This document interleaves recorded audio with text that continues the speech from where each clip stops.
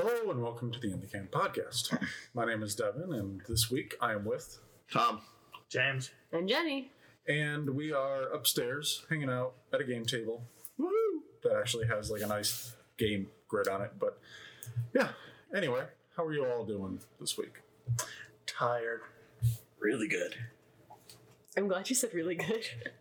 I am going to be nice in the middle. I am okay. I am fine. Are you truly, though? Yeah. I don't know. I'm restless. I'm fine. I'm Tom. Nice to meet you. No Hi. bad jokes at this table, please. Because mom jokes are so much better. Your mom jokes are fun.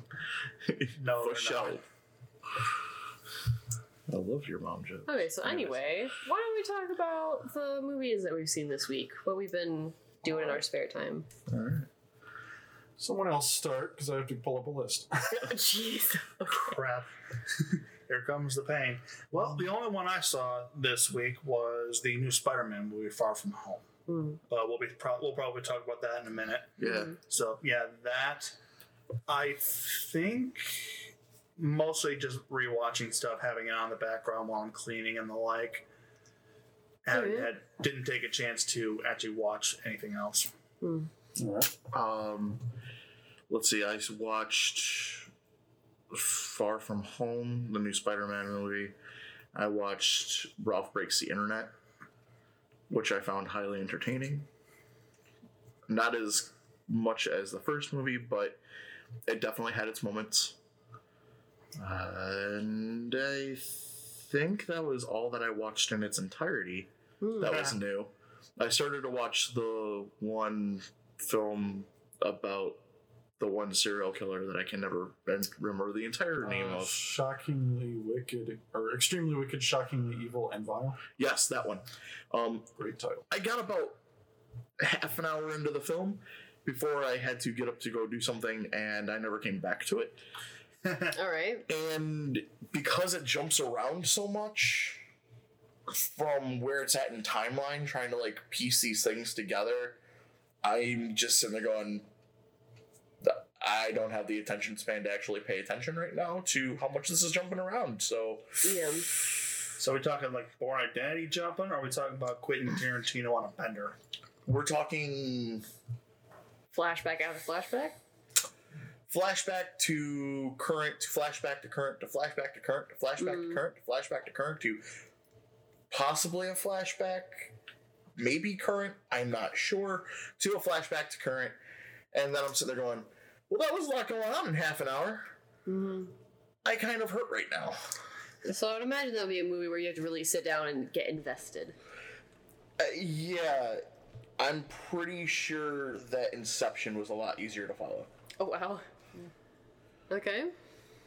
So, also, probably any Django, Sukiyaki Western Django was also easier to follow. That's what I was trying to think of. All right. Yeah. And that's That was a movie. that was a definite movie. So, yeah. Anything else for you? No, but I got to say Sukiyaki Western Django, and I'm happy. Okay, good. Pulled that one out of your ass there, Tom. Okay. Yeah. So I watched Whisper of the Heart, one of the Ghibli movies, and it was. I've seen quite a few of the Ghibli movies. For once, I've seen some series of movies, and this one just kind of didn't really have like a background element in any of it. Like there wasn't really an underlying theme. It's just kind of No about through line. two people, kind of a love story. They're in like middle school, going about day-to-day lives. She becomes a writer. It's not really anything like, I don't know, like usually in Ghibli movies there's a lot going on, and this one was kind of slow for me, but it was okay. The worst part was, though, I was sitting and watching the movie, and before I left for the movie, I was cleaning my house. I lit a candle, let the fragrance go through and all, yada, yada, yada. And I left my friends to go see the movie. We get there, we rush into the movie because we were a little late. And near the end of the movie, the grandfather character says, "Come, child, sit by the fire." And I go, "The fire!" And I forgot to blow out my candle at home. My adult card, revoked. So then, probably after that movie, I had to race home, make sure my house didn't burn down. Spoiler alert, it did not. It was absolutely fine. But, Yay, yeah. cats. Yeah. So, that was a thing. So now that memory will be associated with that movie from now on. Yeah, so I watched that. Then I watched Parasite Eve. We'll get into that a little bit later. But it was definitely a WTF movie. So that was a very good recommendation from James there. And then I caught up on Hulu's Handmaid's Tale. And that's all I watched this week. All right. Yeah. For me, Monday I watched Spider-Man. We'll get into that. Thursday I watched Spider-Man. We'll get into that. I watched another movie that I'll be talking about later because I rewatched it to make sure that it was as good as I remember. We'll talk about that later. Then I watched Then Came You with Asa Butterfield and Maisie Williams. I think it's Maisie Williams, yeah. Maisie Williams, Aria, where she has cancer.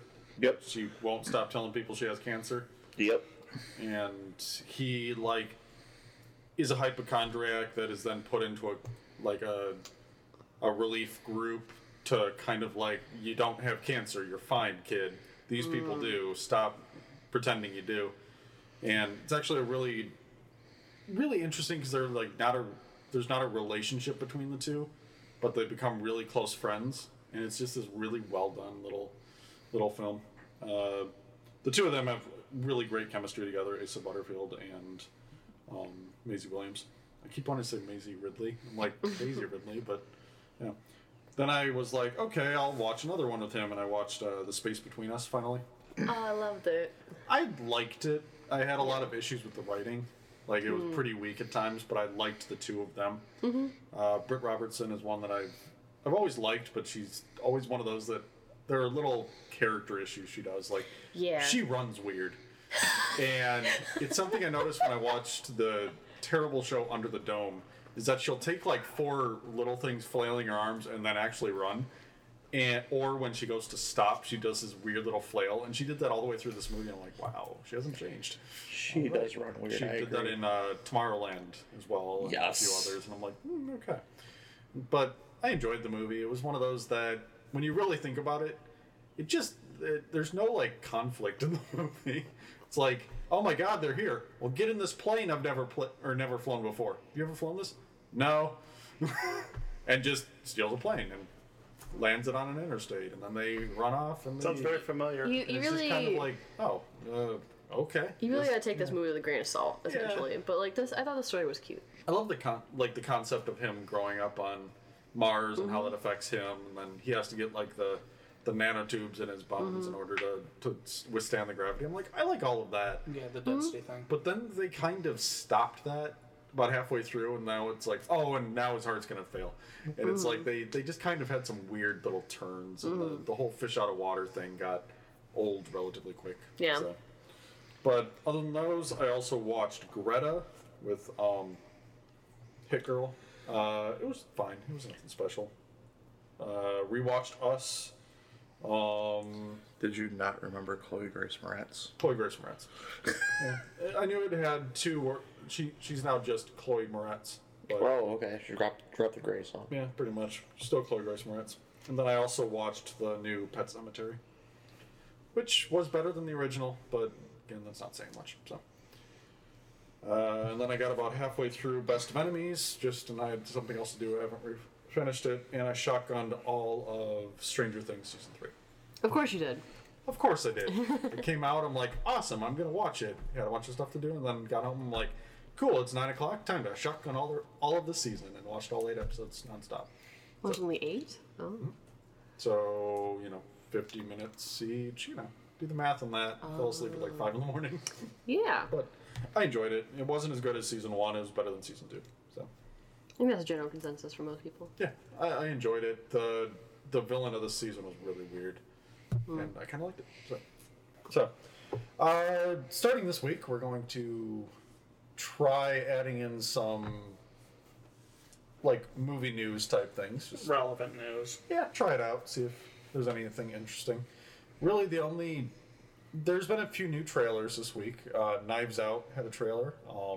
Ryan Johnson's new movie. It's a murder mystery. Actually looks really good. Huge cast. Mulan And their trailer dropped today. It was today. It was a teaser trailer. And Trailer. it came out during the Women's World Cup finals.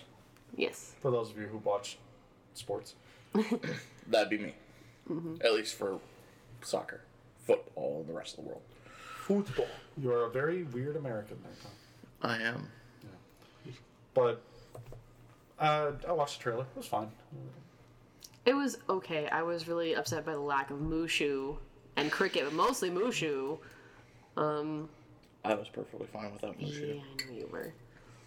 As a pivotal Disney princess movie, quote, Disney princess movie, big part of my childhood, okay?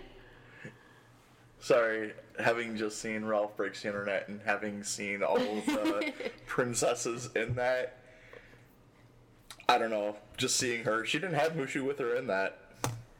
Did Ariel have Flounder with her in that? Nope. Did Cinderella have her mice? No. She mentions her I mice. believe someone had a pillow of the fish, though. Probably. There was a pillow of the fish, of Flounder. The mice do get mentioned. And the mice are actually used to create all of their comfy clothes instead of their gowns. My point is, in the actual original movies, per each princess, they have an animal sidekick of some kind. Well, even nowadays they do. Look at Tangled with Maximus.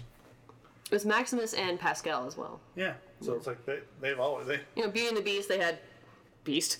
Yeah. I mean, they had Hey Hey and Moana. Yeah. And Pua. And but Pua didn't go on the journey with them. Hey Hey did. See, now I'm just thinking Beauty and the Beast also had, like, hey, this teacup is a little thing that moves around. It's kind of a pet. I mean, the They footstool had is technically a Teacup as dog. child. they had a pet. Remember the footrest? The footstool Yeah. was a dog. Was the I'd Which say was that creepy. Chip was probably also a pet. It was a Oh. child.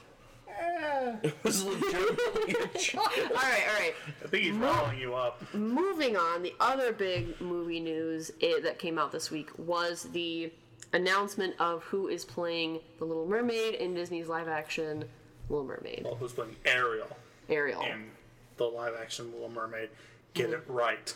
Fine. Sure. Ouch. It's Ariel the Little Mermaid. The last name Comma. does not have an R in it. Yeah. Yeah. Holly Bailey. Holly Bailey. Even you just saying that, I still expect you I to have say to pause every Mary. time. But yeah. I have no idea who Holly Bailey is. I think she had part a of a big part in duo. Glee. She's a singer duo. She wasn't in. She might have been in Glee, but I think I so. watched all I'm of on Glee it. and I don't recognize her from it. So, That doesn't mean anything though. like, she could have easily been one of the other characters in it, but I'm not positive. Like, everyone's kind of up in arms because of the racial issue. I'm like, cool, awesome. Why is this an issue is the point, but yeah. I'm like, cool, awesome, go for it. But I'm just going, I have no idea who this is. Okay, cool. Yeah, I don't know her either. I read about her singing talent apparently is unmatched to all of the other people that auditioned, and that's why she got the role. And that fits. Yeah. Cool. I honestly just don't care because I think all of these live actions are unnecessary.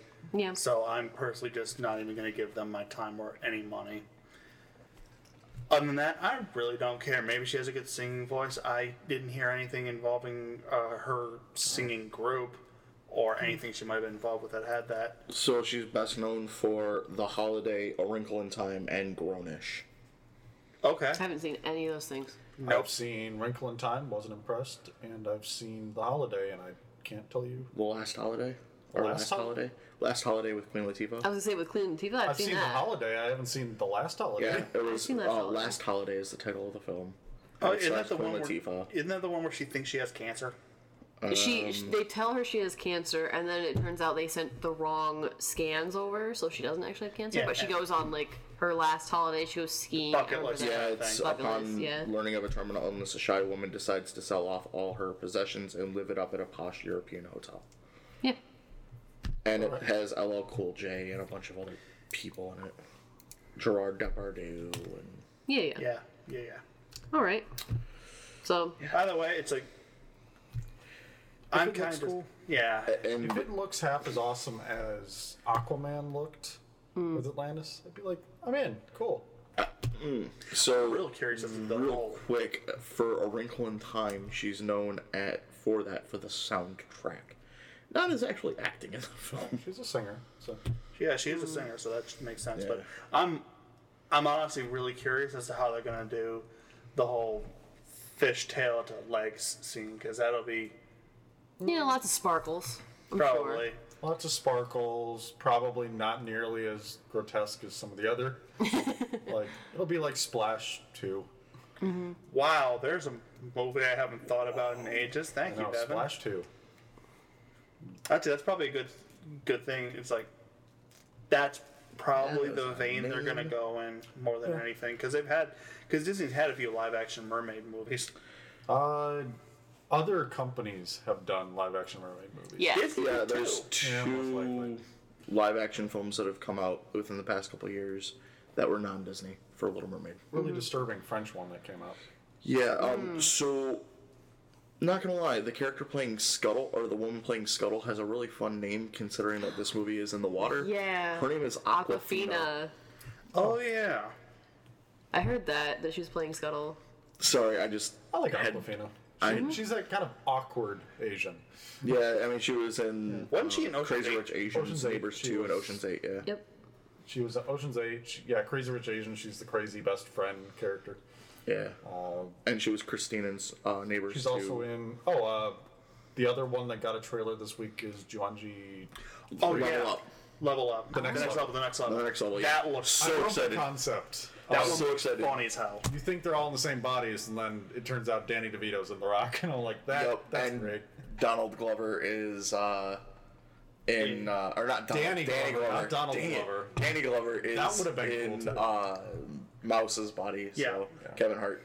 That whole Sorry, trailer. Mouse. Yeah, But- that whole trailer, I was just grinning and laughing. Yeah. Yeah, Like, that was that a good looks- one. Because again, it's doing what that first sequel did. Is that it's not doing exactly the same. They're changing it up just enough, and it's like I'm really curious as to what's going to happen. I'm curious because in the trailer they show the pilot from the first one, the one that the Colin Hanks's character was in.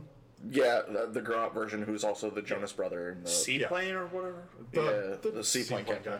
But you also see Aquafina randomly, like right after that. So Yeah. I'm guessing that Climbing a mountain. the main character I'm guessing Yeah. is in one of the two, and then the quote unquote hot girl of the four. Bethany.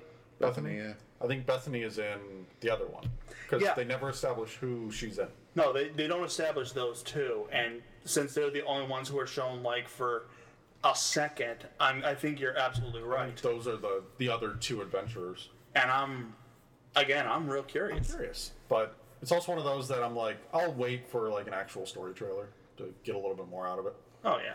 So, I'm not sure when it's coming out. Probably later this year, early. 2019 is when it's expected, December 13th. Oh, cool. So it's right before Christmas. Yeah, it's already in post-production. I know. Just I like the definitely. last one. I know. I definitely will be seeing it though. Yeah, it looks fun. I actually really enjoyed Welcome to the Jungle. I enjoyed it more than I expected. Yeah, it had no right to be as good as it was. You know what though? That's good though. That's a nice surprise.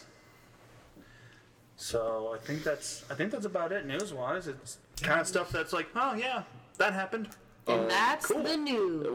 Well, yeah, I was gonna say the other one would be the $185 million debut of Spider-Man for the holiday weekend, and the fact respectable. that Avengers is 17 million, 15, I think you said. It's about 15. 15 behind Avatar. So That's going into today, so it doesn't. We record this on Sundays. Doesn't take Sunday, Monday, whatever. So there's a very good chance by next week that it'll have toppled over Avatar. Yeah, it'll be very close. so The next few weeks will be interesting for that because people don't really want to shut up about that. right. So Spider-Man, Yes. that was a movie that we saw. Well, three of Most us of saw. us.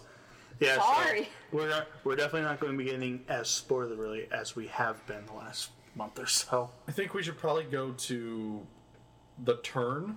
For those who have seen the movie, they know what we're talking about. Exactly. For those of you who know the characters, you know what we're talking about. Yeah, it's real hard not to. Yeah, pretty much. But we should probably go there because then after that point in the movie, Be very vague. it's a very different movie. yes. So, But yeah, this will also be spoilers for Endgame for those of you who haven't gotten around to seeing Endgame yet. Because So you didn't. don't go yelling at us like Tom Holland when after like the cold opener, the first scene is these people die.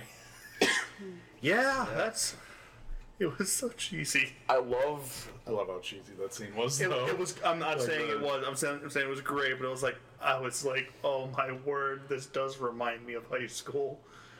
I not gonna lie, I love the fact too that they slow rolled and slipped in the this is the end of a phase Yeah. line in there, and a lot of people missed it. I spent half an hour after the movie talking with people about the end credit scenes, like complete and total strangers about this because they didn't understand them. Yeah. And I'm like, well, let me explain some things.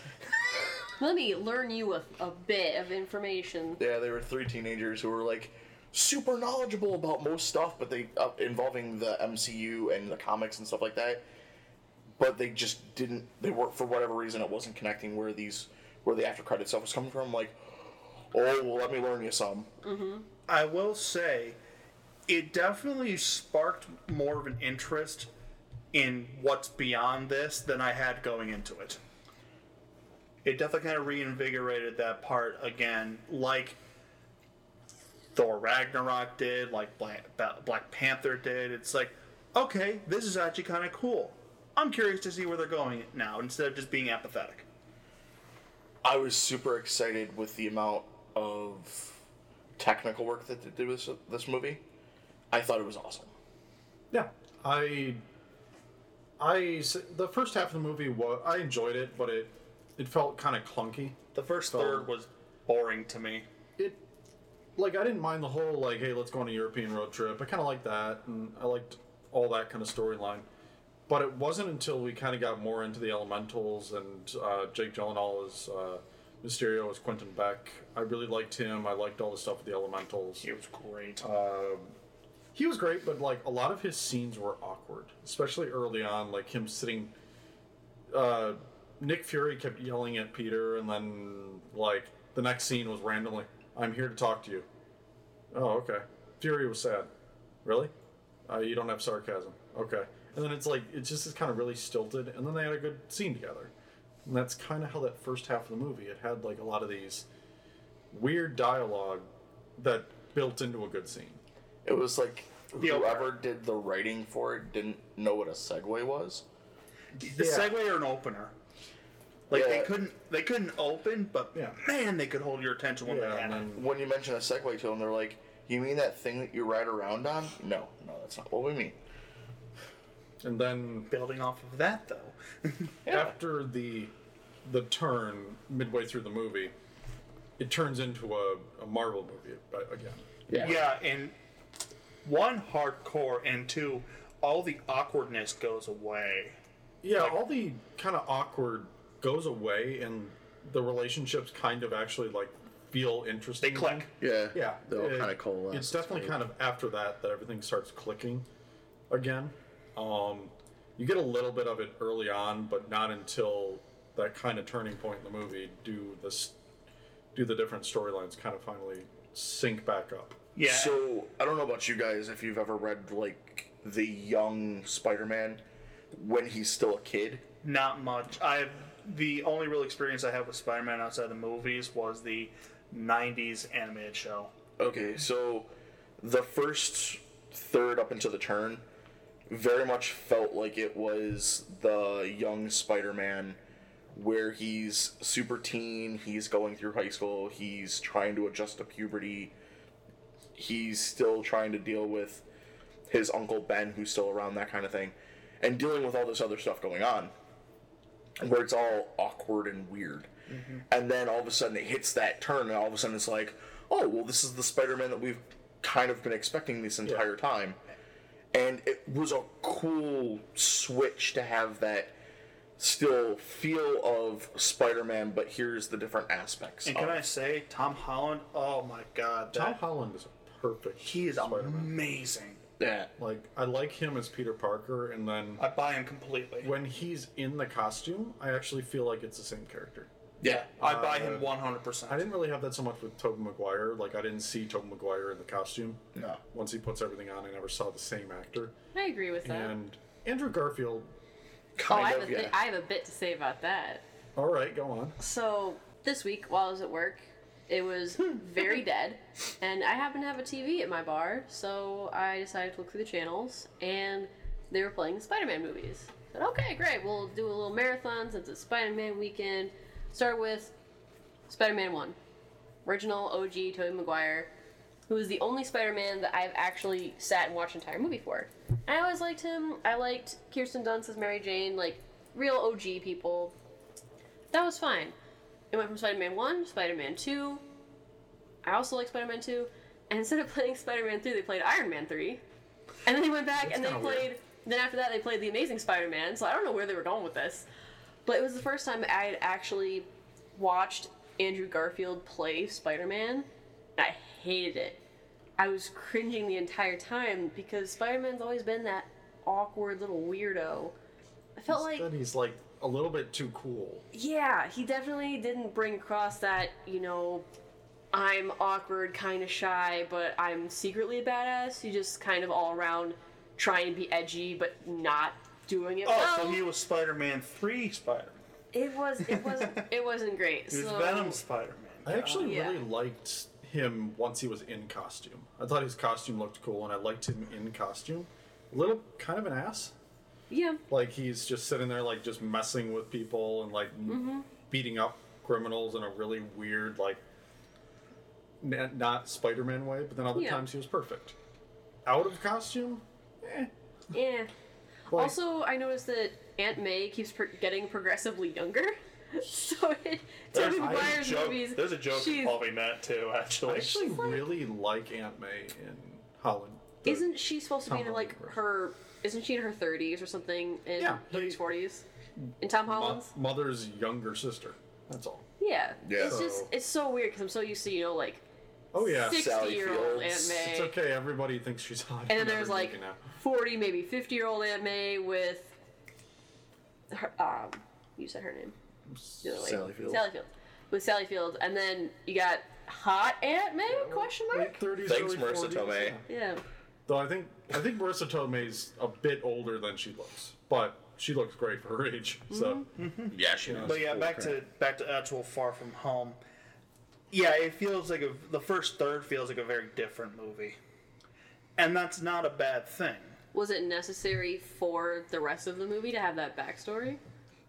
kind of. Yeah, it fit. It was the best I can way to describe it is that it was a good cool down transition from Endgame, from the events of Endgame. Very much. I like the way they deal with quote unquote the blip. Oh, that was Because they don't hilarious. know it's a snap, but I like the way they showed the marching band reappearing. Yeah. That They're was in the middle hilarious. of like, gym, and the marching band reappears. Everyone, like That's great. the marching band disappeared during the pregame stuff. Everyone's horrified. Everyone's screaming. Then they cut to another scene 5 years later yeah. where they reappear in the exact place while a game's going on. Nice. So everyone's tripping and colliding into them, and they're just confused. It was definitely a funny way to approach And I it. like I don't remember the dude that's with Betsy Brandt in this scene, Betty Brandt. But I like Oh, yeah. When I came back, my brother's older than me now, so that's a thing. Jonah or something like that. Something like that. He's in one or two scenes, then you Yeah. never see him again. But I like that they show a few other people that are like the same age, and then the ones that were like in 5th grade that are now in 10th grade. And it's just kind of like, huh. Yeah, one of the characters is actually one of those people who Yeah, lived the Brad five. Yeah, or- Brad. Yeah, Brad Davis, yeah. He was the one who lived through the 5 years, and it was all very interesting. And then, like you said, after that turning point, it very much became a Marvel movie. Yeah. And I'm not really going to spoil. I'm going to try very hard not to spoil anything in this next couple sentences, but some of the best action Yeah, so far, and we'll call it a dream sequence. That And entire sequence was amazing. trippier than Doctor Strange. Yeah. Oh, yeah. It was insane. It was My Mysterio at his finest. My jaw was hanging the entire time. Yeah. Anybody who's read the comic books and knows anything about the character, like, it was his character at his finest. Yeah. Anyone who knows anything about Mysterio knows what's coming. That being said, when they actually reveal what actually is going on, it was, Very well done. Very that's well a done. whole lot different than I thought what was coming. But okay, cool. They did it very Yeah. well. And again, they used everything they had, and instead of trying to make it realistic, they ran with it. Yeah, it's and I think that everything worked in the to its- movie has already been established in the MCU somewhere, Yep, and I which think works really well. I think they did the logical step, the logical step of just saying, "Hey, what can we do with this? We've got these things. Let's push it." And they didn't hold back, and I think that worked beautifully for it. Yep. But So Marissa Tomei is 55 years old, by the way. Wow, Right. That's yeah, wow. she looks great for her age. Yes, she That's does. better than great. She's got some wicked stuff going on in the background, I'm sure. Who did you make a deal with? Reveal your secrets. Mephistopheles. Didn't she steal it all from the dude from the wrestler? Yeah. Mickey Rourke? Mickey yeah. Rourke, yeah. Yeah, probably no. stole all of his youth because he looks like He looks like roadkill. pretty much. She drained Uncle Ben. That's why Uncle Ben died. Oh no. That's why Uncle Ben's not even mentioned. We have a casual The only thing you meant, fact that his suitcase. Yeah, That's about suitcase. it. Yeah. And that I won't Yeah. lie. That's kind of jarring. I like that. That's all we get. We don't need to fine see it with that. again. No. And hell, this is my second favorite Spider-Man movie of this past year. So Of everything I've seen, so I haven't seen Into the Spider-Verse, but I can. This is definitely one of my favorite, if not my favorite. of the movies in the past year that have had Spider-Man in them, this is my third favorite. You had to amend that. I forgot that he was in Endgame because I loved Endgame. That would be my number 2. I absolutely loved Spider-Man Into the Spider-Verse. I need to see that. I hear It nothing is but good one things of from all of the- you. Sure, the animation is kind of weird, and if you're not ready for it, it's kind of Jarring. off-putting. Yeah, but to me, it is one of the best animated movies I've seen in a decade. Yeah. It is just phenomenal. And the potential that they give to you for it, Yeah. for opening things up, is unbelievable. Also, love that it's not Peter Parker. Yeah. Yeah, I'm- that's nice. Horribly, like, not horribly.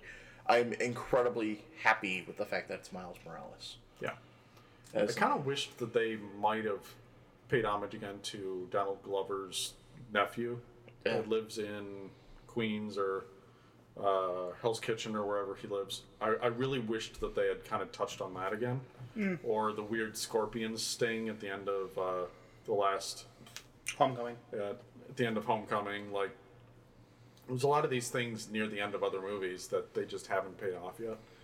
And Yeah. We this get the one wonder how felt- they're going to. This one felt like they were just kind of wrapping up the entire saga, the Infinity Saga. So, it felt like a good ending and wrapping up of other character storylines just It was- through the eyes of Spider-Man. It was good decompression. And like I said, I think this is honestly my favorite Spider-Man movie so far. It blows the pants off of Amazing Spider-Man and Oh, yeah. honestly the original Sam Raimi trilogy. Spider-Man 2 is pretty close to me. Yeah, I will definitely agree. Although one is still awesome in its own right because of Willem Dafoe. Yeah, Willem Dafoe was an amazing villain. So, But And- it definitely holds its place as a good contender for just good Spider-Man movie though. It just makes me excited to see what villains are going to be coming next. Yeah, this honestly piqued my interest again, like Thor Ragnarok did, like Black Panther did, of what the MCU is going to hold for the future. The only thing that makes me sad is the fact that there's only going to be one more Spider-Man movie. hypothetically. Hypothetically. Well, if they keep trending with like they have been, every character is going to get their 3 movies and then it's done. That's being said, Sony loves to run stuff into the ground. We know this. Well, that's true, but if they're smart, they'll end it at 3 and be done. You're think- expecting a big corporation to be smart. I think Money's to be ultimately made. we'll see him pop up in a third, but he'll go the way of Tony Stark, where he pops up in other movies. Yeah, Tony Stark, So I think Steve Captain Rogers. America. I think Okay. Peter Parker is going to be one of the biggest parts going forward. So, And Yeah. you know what? That's fine. I have a feeling he's going to be the backbone of the Avengers moving forward. Yeah, and again, Somewhat, yeah. I'm more than fine with that. Tom Holland is an amazing actor. Yeah. Same And- and a few other things too, other than Spider-Man. He's he's pretty solid. And seeing him do some of the things that he does later in the movie without giving anything away, using certain things, he's definitely going to... Is Peter Tingle? Not the Peter Tingle. Not the Peter Stop Tingle? calling him a Peter Tingle. No. That was a great gag. I think it was actually in the trailer, though. Doesn't matter. Then let's Peter Tingle? No. no, but let's not go into that if you're unsure. Yeah, but... So yeah. honestly, go see it. Yeah, Biggest thing I can say. It's definitely worth the time and money. for sure. For sure. All right. So, All right. shall I move into the main topic of the evening? Yeah. Sure. Cool. Anyone want to take this one?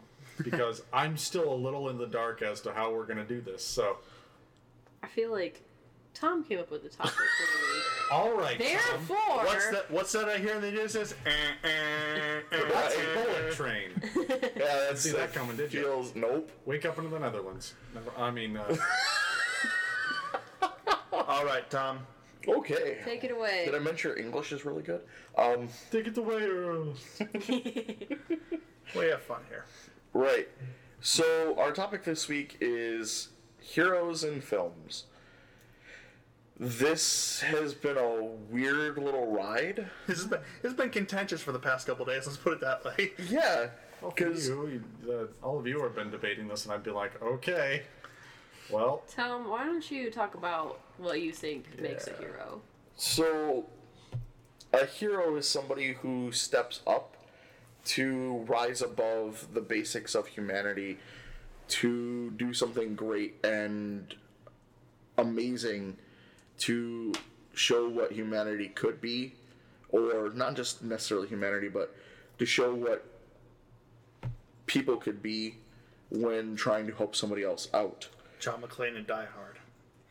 Basically, I mean, it can be somebody who isn't a good guy, but at the same time happens to have that moment where just 5 seconds is all it takes to be a hero.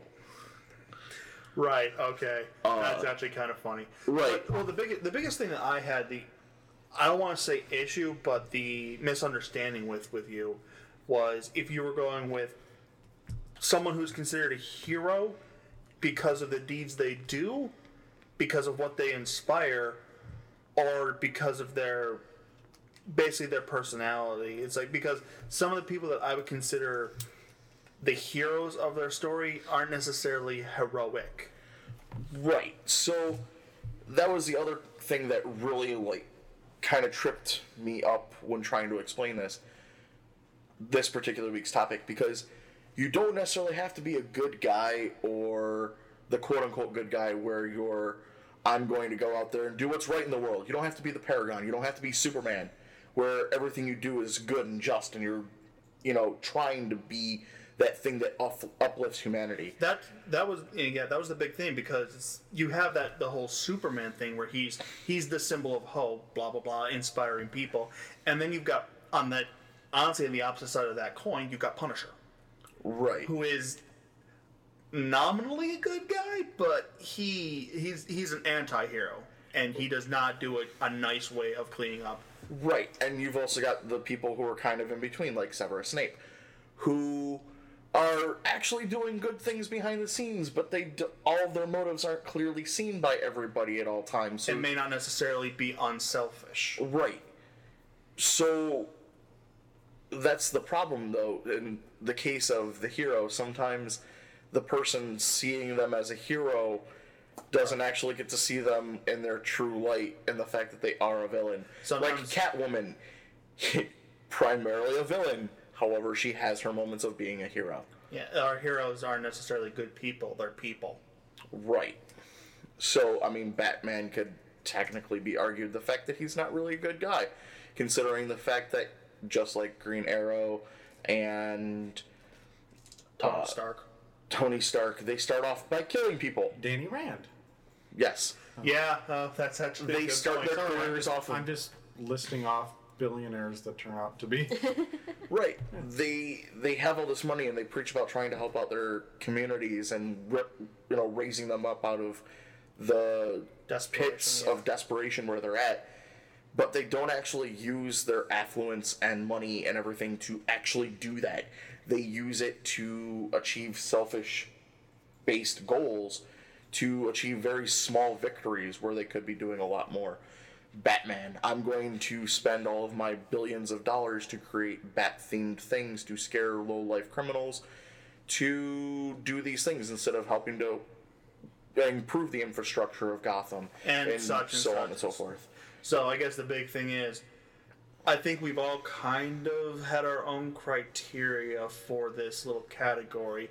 So the big thing I have to ask is, what's yours, Tom? So for mine, I'm kind of across the board on this.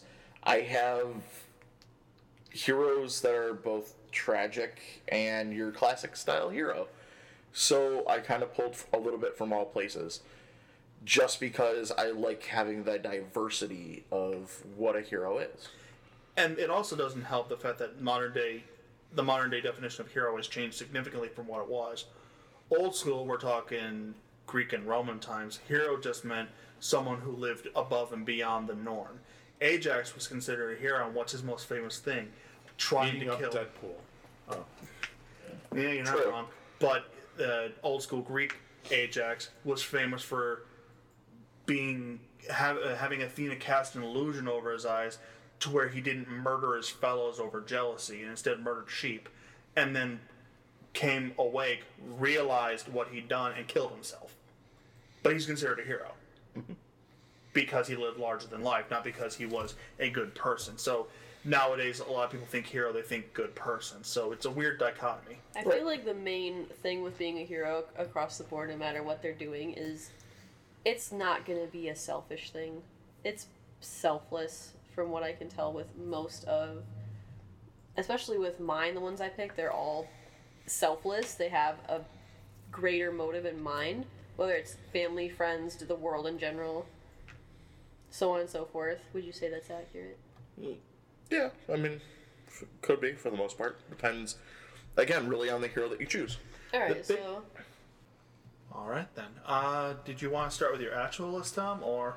Oh, no, I'm perfectly fine with somebody else starting off with theirs this time. Oh, very kind of you. You're welcome. I think I will go first then. The way I picked mine is, instead of what would be considered... I basically wanted either normal people who just stepped up, either for themselves or others, or just those who wanted to help people, even if it's not in a physical way, just mental, just talking to someone. I want to focus more on those kinds of characters who wanted to help other people. So the first one I actually want to talk about is The Sixth Sense. I've seen that movie. Hallelujah. Specifically, Bruce Willis's character, Malcolm Crowe. He is a child psychologist, I want to say. Yeah. I believe Yeah. it was. Yeah, and the entire movie, while it isn't his movie, it's Haley Joel Osment's movie, Cole Sear. He is the main character. The plot would not have happened, the story would not have happened were it not for Malcolm Crowe. Because he does what no one else in Cole's life did. He listens to him. He talks with him. It is very obvious that this is a man that wants to help kids that are having this sort of problem. Which makes what happens in the movie all the sadder. Mm-hmm. Really does. Life kicked Malcolm Crowe in the D. True that. But it's not a feel-good movie, but seeing the struggle of these characters who want to better themselves or want to help others is in its own way uplifting throughout the sadness that does happen, because you see Cole start to open up. You see him start to deal with his problems because he's had someone to open up with, to suggest, to talk with, as a therapist does. And it's not the traditional thing. Usually it's not... I mean, I like to joke that I'm the big action guy, but usually you don't go to a movie to see talkie through the troubles. A lot of people go to them to see bang bang. And this doesn't have that. It's a giant character study in the best way about bettering ourselves, about opening up to other people. Because a lot of us just need an ear to listen sometimes. It's true. And the message from that, I think, is a lot better than most. That's mine. So who's next on the chopping block? All right. Number 3. Why don't I go so Devin can have a little more time to formulate his answer? All right. He's been doing that all night. Yep. Pretty much. So for my first bit, I want to talk about kind of a block of movies with the same actor in them. He plays, majority of the time he plays a very similar kind of role, but regardless, I love it. And that would be Will Smith in movies such as, Men in Black, obviously, because it's his job. In the first movie, he's kind of learning how to do it and learning, oh, this is really cool. And then near the end of the movie, he's like, oh, I actually have to step up and do this. Independence Day, one of my favorites with Will Smith. He's doing it to save America. Patriotism at its finest. Of the world. The world, mostly America. Let's be real. So, like I said, the world. Yeah. So, other movies like iRobot, he kind of plays that same kind of character. Turns his back on what should be to do what is right. Bright is one of the Netflix originals that he was in that I really, really enjoyed. He was really good in that. I Am Legend. Sad times. Great movie. He was amazing in that movie. I loved his character. We all loved the dog. So yeah, so that same little bit, all those kind of movies where he's in the role of saving the world, the police officer, the detective, the Men in Black person, agent, sure. It is Agent. I think there's another one coming up that's similar. Is that Gemini Man? Mm-hmm. That's Gemini Man is also... That looks interesting. But continue, please. I'm sorry. That's okay. The other one with the Will Smith movies I wanted to mention was Pursuit of Happiness. Just a guy and his kid trying to do right by him the best that he can. Trying to make it. Trying to make it in the world. Based on a true story. Based on a true story.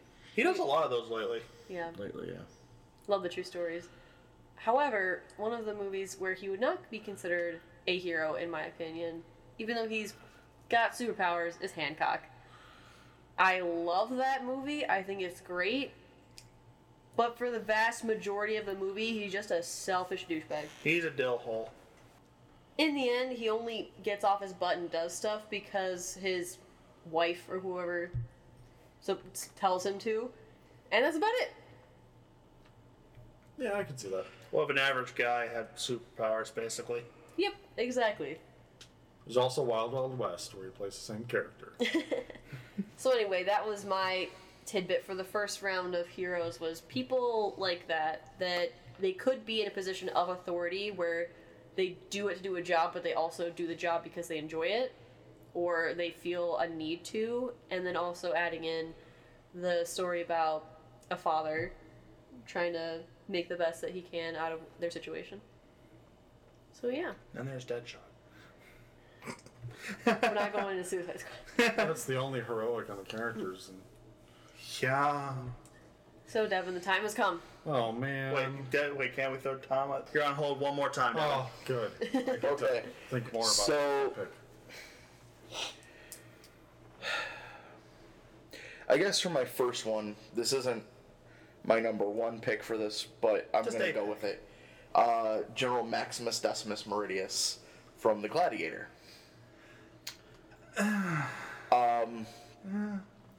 So this character I chose because he is a man out for vengeance, yes. However, his vengeance and everything is the catalyst for trying to save an entire nation of people based on the last words of an emperor who he viewed as a father figure to him, and he secretly thought but couldn't prove was killed by his own son. And because he wouldn't swear allegiance to the same son, was then going to be put to the sword, and his family was also raped and burned and killed. So, this guy, after finding himself in bondage and becoming a slave, rises up to lead the mob of Rome to take down an emperor. Russell Crowe and Joaquin Phoenix, right? Yes. Yes. Yeah. And Djimon Hounsou. It's an interesting pick because I know I personally don't see him as a heroic figure. He saves not only the members of the people he fights with as best as he can, especially once he gets to Rome, by forming them into essentially a small legionary unit. I will admit it's been a while since I've seen the movie. And he desperately looks out for his friend who's helped him out since he was close to death when he first found himself being a slave, Djimon Hounsou's character. But everything he does has a code of ethics to it. Okay, and when I saw it, it might not just have clicked, because just hearing that description, it's very much the reason I didn't put someone like John Wick on this, in that, yes, what they do has an end result of good, but their reasons and the way they carry out would not be defined as heroic. He's driven by vengeance, however, it's because he turned down the ability to have power because he didn't want the power, but he was the best suited because he didn't want the power. Okay, yeah, that... From a selfish tyrant who is essentially a... psychotic man-child. Yes. Because it's Nero that he's portraying, Phoenix is portraying, isn't it? No, he's portraying... Commodus. Commodus, thank you. That's right. Thank you. Yep. The Gladiator Emperor. It all starts blending together, to be fair. Yeah. No, interesting pick. So, that was my character pick for my number 3. Probably not the strongest pick, but I liked it. And the guy who goes, "Oh, you're not entertained." Yeah, are you not entertained after throwing swords into the crowd? Blood. Oh yeah, best hero ever, throwing swords at innocent people. Well, I mean, they're all free citizens who are there to see people butchered. The Romans. Who cares about the Romans? The Romans. All right, Devin, quit stalling. It is now time. Tom was still talking. No, it's over. We're good. My number 3 used to be a soldier, of course, because all of these movies, the main character used to be a soldier. And then he put that behind him. In the sequel, he became an Uber driver. Well, let's not talk about that one. He ends up befriending a young girl that is being controlled by a bunch of violent Russian gangsters, and he just can't stand idly by, and he insists on doing the right thing and freeing her and beating the hell out of all of the Russians. I am saying Robert McCall from The Equalizer. Oh. I'm down for that. I can dig it. Kind of every man that just wants to be left alone, but then is kind of dragged into this and goes, fine, and just does the right thing, beats them all up, goes, okay, and walks away. Shows why you leave that guy alone. Yeah, you leave the guy alone. Or, the real thing is, nobody even was pestering him. They were pestering someone that he didn't want to see injured, so he went after him and said, no, back off. They didn't back off, and he just, okay, fine. Removed them all, and then saved her, saved anyone else being controlled by him, and went his own way.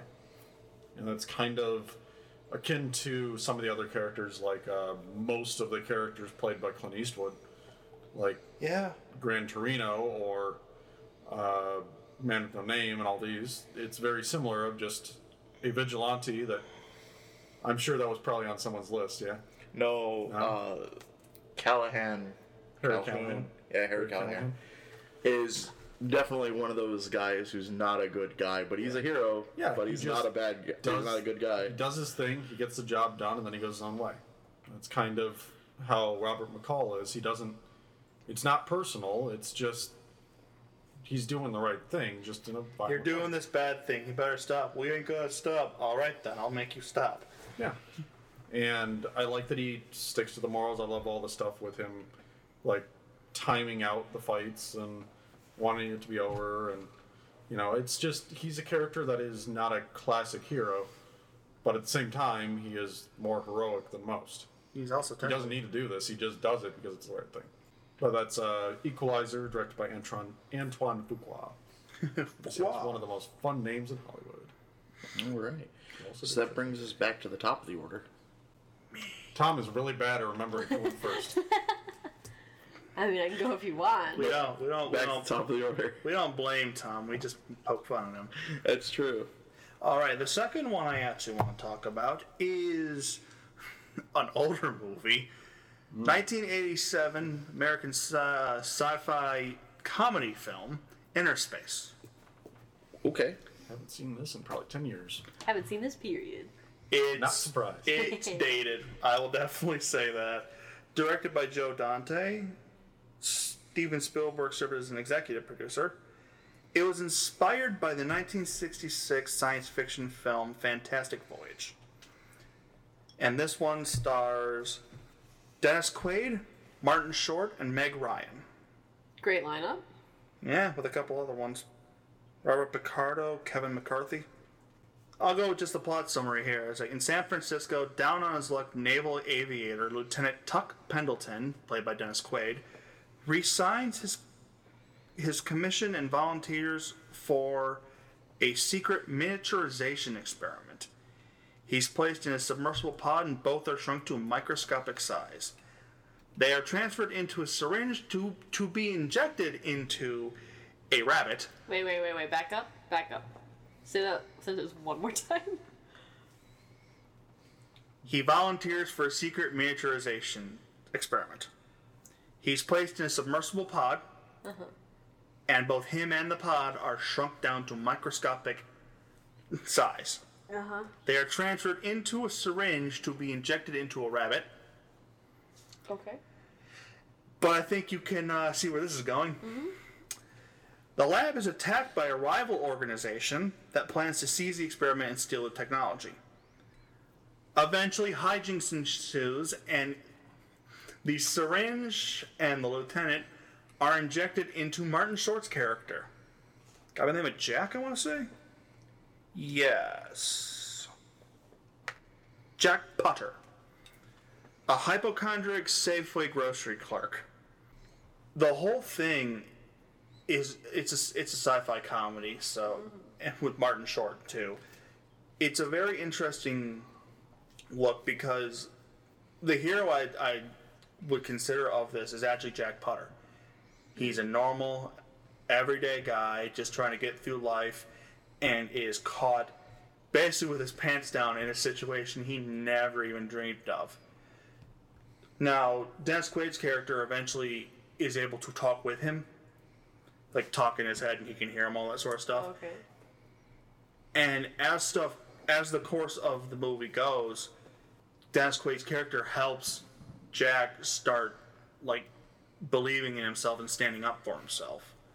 Okay. To the point where he's actually doing these heroic things because it's the right thing to do, in spite of the fact that there's a good chance he's going to end up in a very bad place if things go wrong.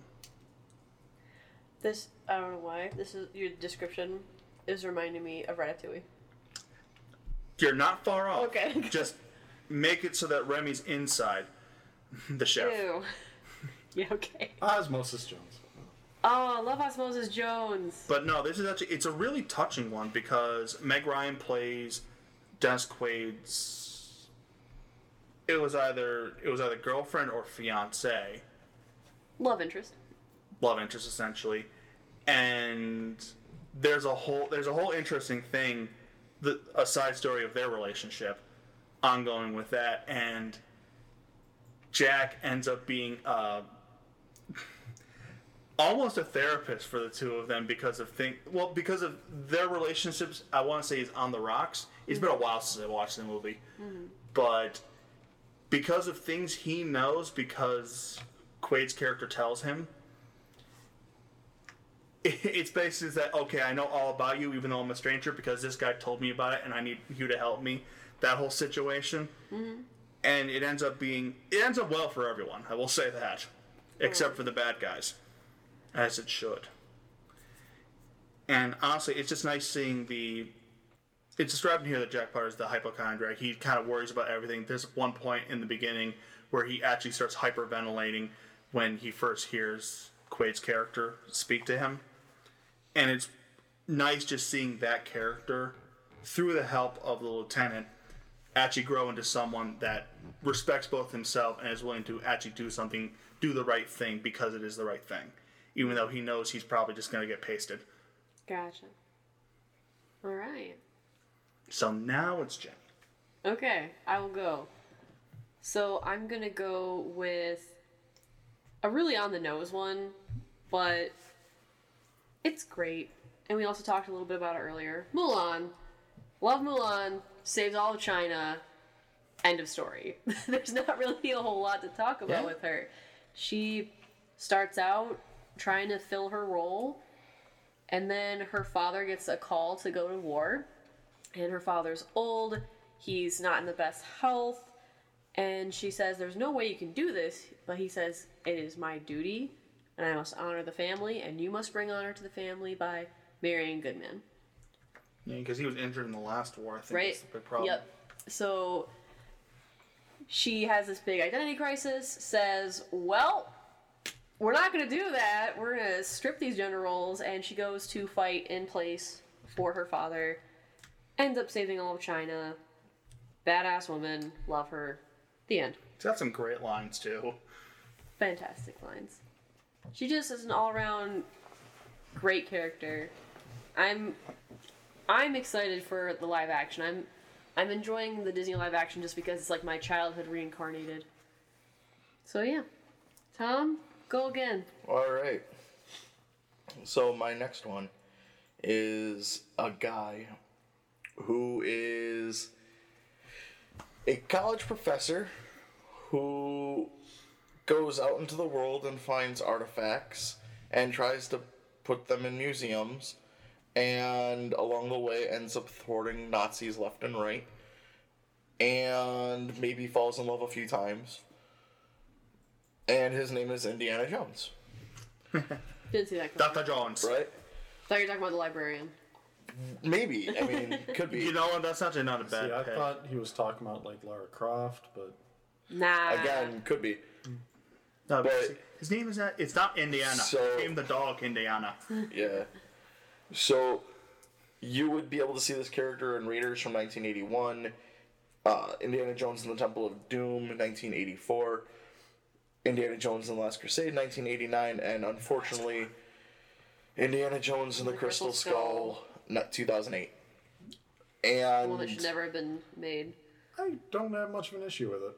and the upcoming saw it. Indiana Jones project that is still yet to be titled. No. Yeah.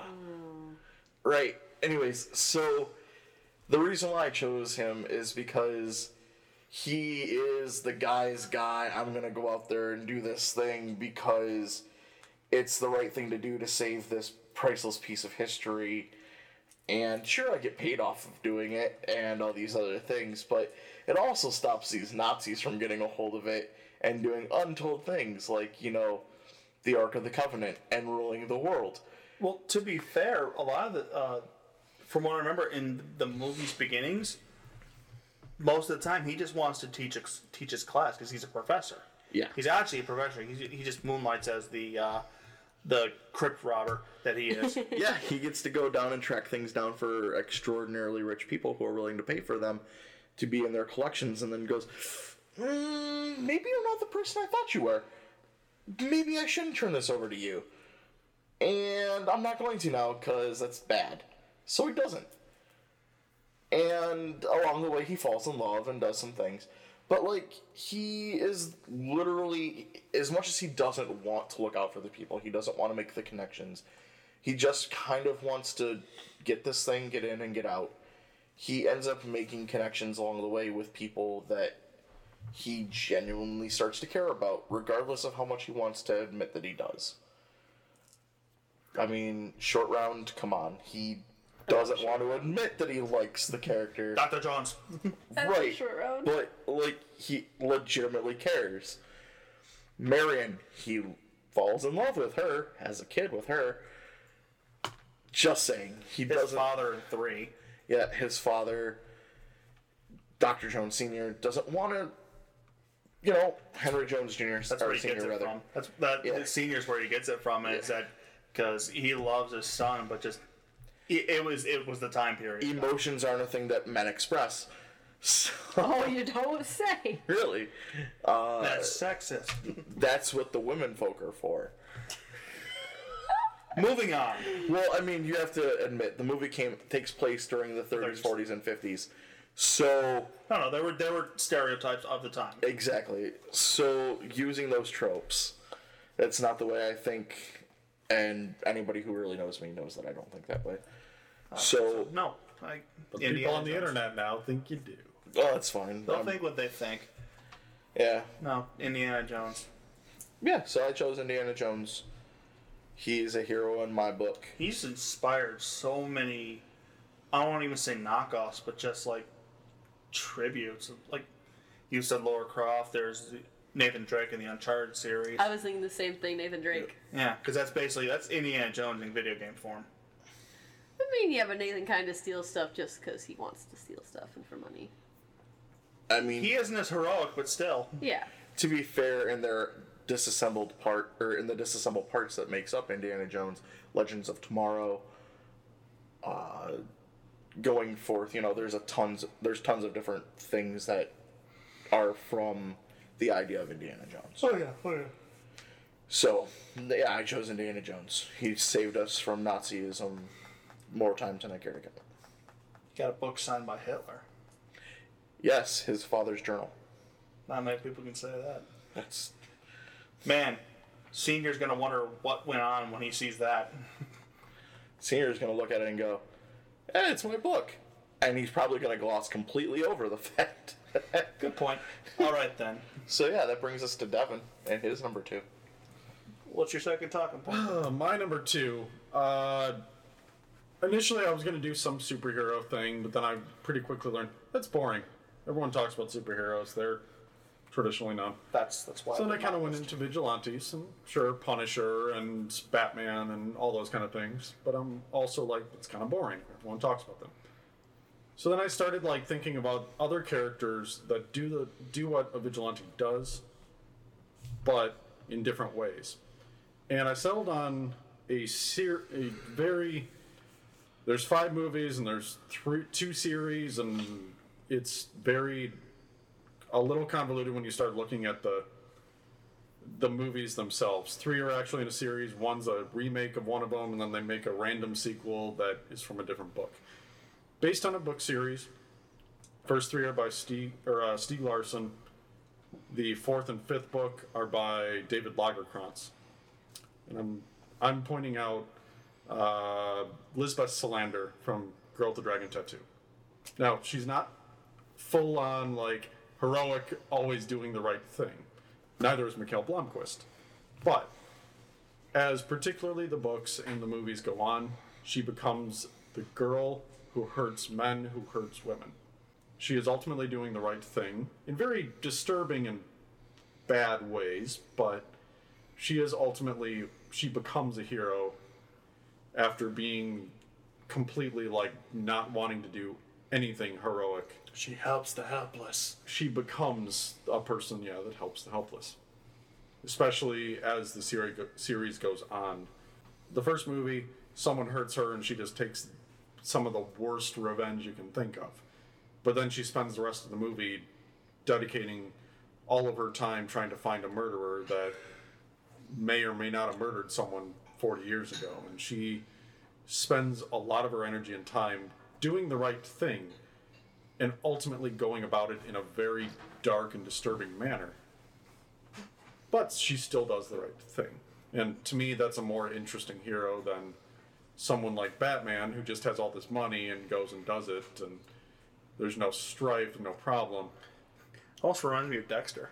Yeah, she is like Dexter. Yeah, is a hero, super disturbing, and is probably also considered a villain. But ultimately, he kills people that kill people.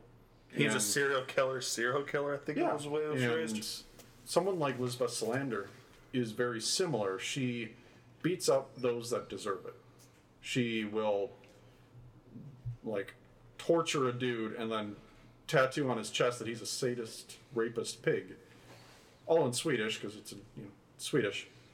But it's a very, you did wrong to somebody, so I'm going to do wrong to you. That's the big thing, is that I believe she makes sure of her facts before even coming close to doing anything. She always makes sure the person deserves it. And whether they deserve something that torturous, but yeah. So all of what you're saying just reminds me of one character that has a comic series as well as some interesting movies. Okay. Ghost Rider? Ghost Rider. That's a very good, yeah. Is that what she is? She, Without the powers? She's closer to Punisher. Ah. Like, Ghost Rider judges people good or bad, and I'm not going to talk Ghost Rider, but I'm going to be talking about someone that does something very similar for my final. Potentially. But what Elizabeth Salander does is more akin to Punisher. Or Daredevil, I'd say. It's not even as much Daredevil. Daredevil is noble, and he's very, like, lawful. Well, it depends that he's a lawyer. Yeah. Whereas Salander is very much chaotic, like either chaotic evil doing, or like chaotic neutral doing like the right thing in a very bad way. Hangs somebody upside down and like beats the crap out of him for beating up his wife and young kid. Like that, she does that at the beginning of Girl Who, whatever the newest Spiderweb? one, Girl in the Spiderweb. Yeah. Yeah, that was in the trailer. Yep. Having read the books, also The Girl Who Takes an Eye for an Eye, that's kind of her thing. She will balance the scales by making sure that you can't do it again. And it's a very strict set of rules, but she always makes sure she's right, and she will do it whether the cops or other people say it's a bad thing. So she's always on the run. She's definitely a villainous type character, but she's doing it for the right reasons. Some people can't be taught. They can't be talked to. And I can at least respect that. Yeah, and that's one of the things going into this week. You look at Robert McCall in Equalizer. He's doing some horrible stuff for good reasons. And Elizabeth Salander does some horrible stuff for good reasons. Those are a whole lot more interesting than Superman going around just saving people and being all Inspiring. perfect. I would rather watch a hero that does something absolutely terrible for the betterment of everybody. Well, that kind of premise was on Kick-Ass. Yeah, kind of similar. I mean, Kick-Ass is bumbling idiot when he comes to doing it, but But still. he tries to do the right thing, and The he'll intent do the is right there. thing. But he'll probably also get his ass kicked. Hence the name. What was that one? Like Super 8 with the guy with the wrench? Super. So was it? Yeah, that was it. Yeah. Shut up, crime! Whacks the dude in the head. He was crazy, though. He was crazy, though. Yeah. Rainn Wilson as a vigilante. And Punisher, yeah, going through just mowing down a bunch of evil people. He doesn't check. Collateral damage with him is a thing. He's going to create his own Punisher. I think that was comic, actually, where he essentially created his own Punisher. Yeah. And even Ghost Rider judges people. Good, bad, there is no in-between with Ghost Rider, and there's not much in-between with Punisher. Or Salander. Or Spawn. Or Spawn. Like, I love those kind of black and white, there is no middle ground type heroes. Alright. So, they're just much more interesting to me. So that's why I had such a hard time. Their reasoning is interesting. Yeah. Is more the fact they're more dynamic. Yeah. They're the ones that will take action. They are not. Those are not reactive characters. Yeah. Those are proactive. Which, yeah, I definitely agree. Yeah. Is more intriguing. The other one that I was thinking about maybe having for my number one is Dredd, from Judge Dredd and Dredd. He is good, bad. There is no in between. He is the law. And if he judges you as bad, he just kills you. And even if you're not doing anything, like if you're just squatting in a place that you shouldn't be sitting, he will give you one warning, and if you're still there, he will just kill you.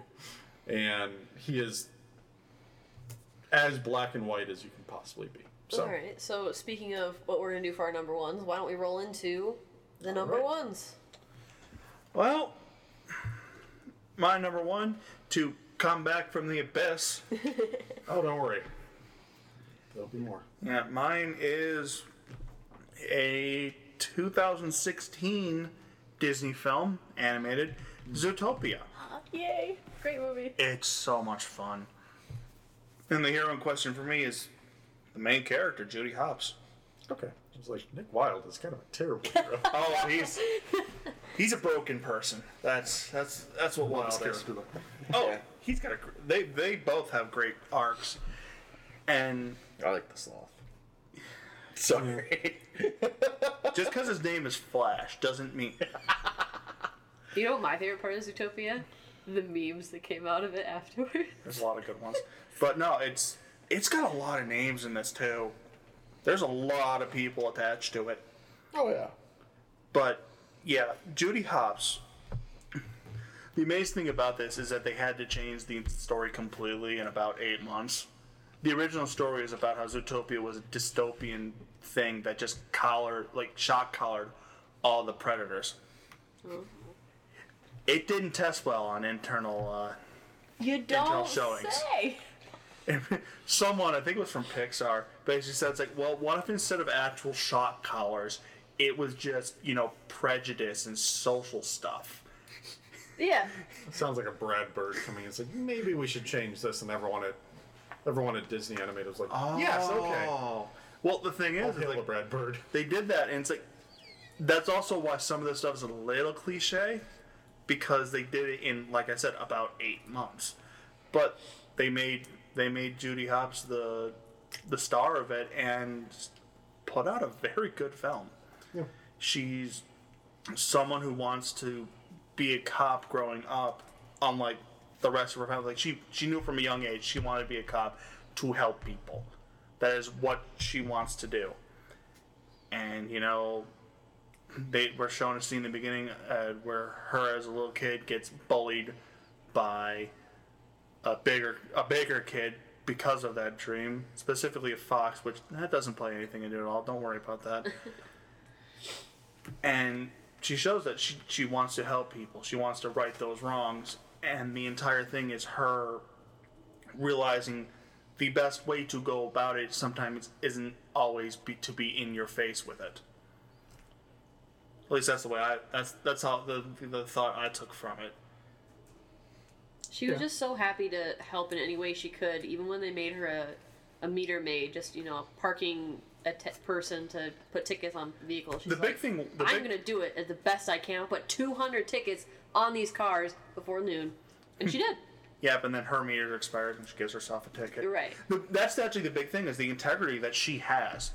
Is the climax of the film with the biggest issue where the whole city's basically rioting, it's like against predators, blah blah blah, because the predators are going crazy and no one knows why. The creators have said that from the press conference that happens where everything kind of goes downhill fast to when you're next shown is basically a 3-month period of rioting, of all this, the picketing, all that sort of stuff. And Hopps feels so bad about the fact that she feels it's her fault that she actually resigns from the force over it. And it's an interesting sort of integrity that she feels it's her fault, so she feels she has to take responsibility for it. Hilarious enough, that little jaunt back actually causes her to find out what the actual problem is and then go on to solve the case, blah, blah, blah, blah, blah. But the fact that she puts such an emphasis on doing the right thing that because she feels she failed that badly, she should not be allowed to try again is definitely interesting. It's a great movie. Plus, she's just so cute. Little bunny. Don't call them cute. Going to. I don't care. They can't hear me. Alright, well, for my number one, I suppose, I just kind of wrote these down and said, yeah, I like those. Didn't really put them in a particular order. Sure. I decided to do this one last because I really think it's more of an in the background hero. It's a 2009 movie based on a book. However, I'm just talking about the movie because I believe the endings are different. Called My Sister's Keeper. And if you want to have a good cry, like a real good cry, go watch this film. So, Abigail Breslin plays Anna Fitzgerald, who is the younger sister of Kate Fitzgerald, played by Sophia, I'm going to butcher her last name, Vasileva? That's a weird middle name. It's her last name. No, I'm going to butcher her last name. That's a weird middle name. So anyway, Abigail Breslin's character, Anna, plays Kate's younger sister, who essentially was only came to the world of living to be a donor for her sister. Her sister has very advanced stage, I believe it's leukemia. It's either leukemia or some very bad cancer, in which she needs pieces and parts, essentially, from her sister, because neither of the parents are quite the right percentage, the right amount of... That's a match. Of a match for her. And the doctor says, off the record, I would never say this, but siblings are more likely to match than the parents. Which makes sense. So the parents decide to have this pieces and parts baby. And anytime Kate needs something, she needs blood, she needs bone marrow, she needs whatever, they get it from Anna. This is taking a bad turn. Yep. So Anna gets fed up. She's 8, 9, 10, around that age. Kate is early teenager. She decides, I don't want to do this anymore. My parents can't make me do this. Because they were Anna's parents, they pretty much had say over whatever since Anna was a minor. Anna decides to go find a lawyer, and she sues her parents. And she's like, hey, I'm not doing this anymore. I'm not being this test tube whenever you need me baby. I want to be an actual kid. And so throughout the movie, you have Anna fighting with her parents. And the parents, Cameron Diaz did a fantastic job in this movie, by the way, playing as the mom, Sarah. They are fighting with her, saying, you know, we love you too. We didn't make you just to be Kate's pieces and parts, extras, you know. Spare body bag. Spare body bag, yeah, it's a great way to put it. And Anna says, yeah, you kind of did. And she brings up all these different medical documents. They take everything to court. And at the end of the movie, she ends up winning. And her parents can't use her for that anymore. But the consequence is, Kate doesn't have anyone else that's close enough for a donor.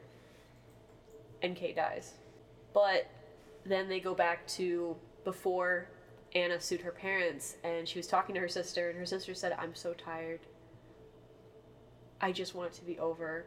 I'm so sick of being sick. And that's why Anna decides to sue her parents, because she loves her sister so much that she decides to stop being that extra parts person, and she sues her parents so that Kate can die. You know, it just kind of brings home that whole debate people have. How long do you keep someone going for sickness? Yeah. Do you keep them on indefinitely? My grandmother just recently passed, and because late last year they found that she had a brain tumor that was growing, and after just a couple months of chemo to try to reduce it, to try to extend it, she just stopped because it wasn't going to help, and it was just going to extend the pain. Right. So it kind of comes down to that: is how far do you try before you're just hurting them more than you would if they were just gone? Right. That's why assisted suicide is slowly becoming more of a thing around the world. I know more accepted. I think Switzerland or Sweden is one of the countries that says you have to have certain criteria. But I want to say Switzerland because that makes sense for them. And then I think it's Oregon in the U.S., where you can go if you have a terminal illness or 6 months to live, yada yada yada, where you can make the decision to end your own life. Because we do it with animals every day. We don't want our pets to suffer, so why would we let people suffered. And that's kind of the big thing, is that some people just, they get stuck in that thing of, oh, I can make them live another day, but is that day worth it? Right. So that's why Anna Fitzgerald from My Sister's Keeper is one of my favorite heroes. Takes a lot to say that, especially when you're 9. Mm-hmm. So anyway, Tom. Uplift us, please. Yeah. My character is basically like the Paragon type hero. This person is originally just a curious individual who ends up getting sucked into a trip he didn't want to necessarily go on in the first place, but because he gets to do it with his best friend and employer, he is very, very happy to go along with him and his other 2 best friends.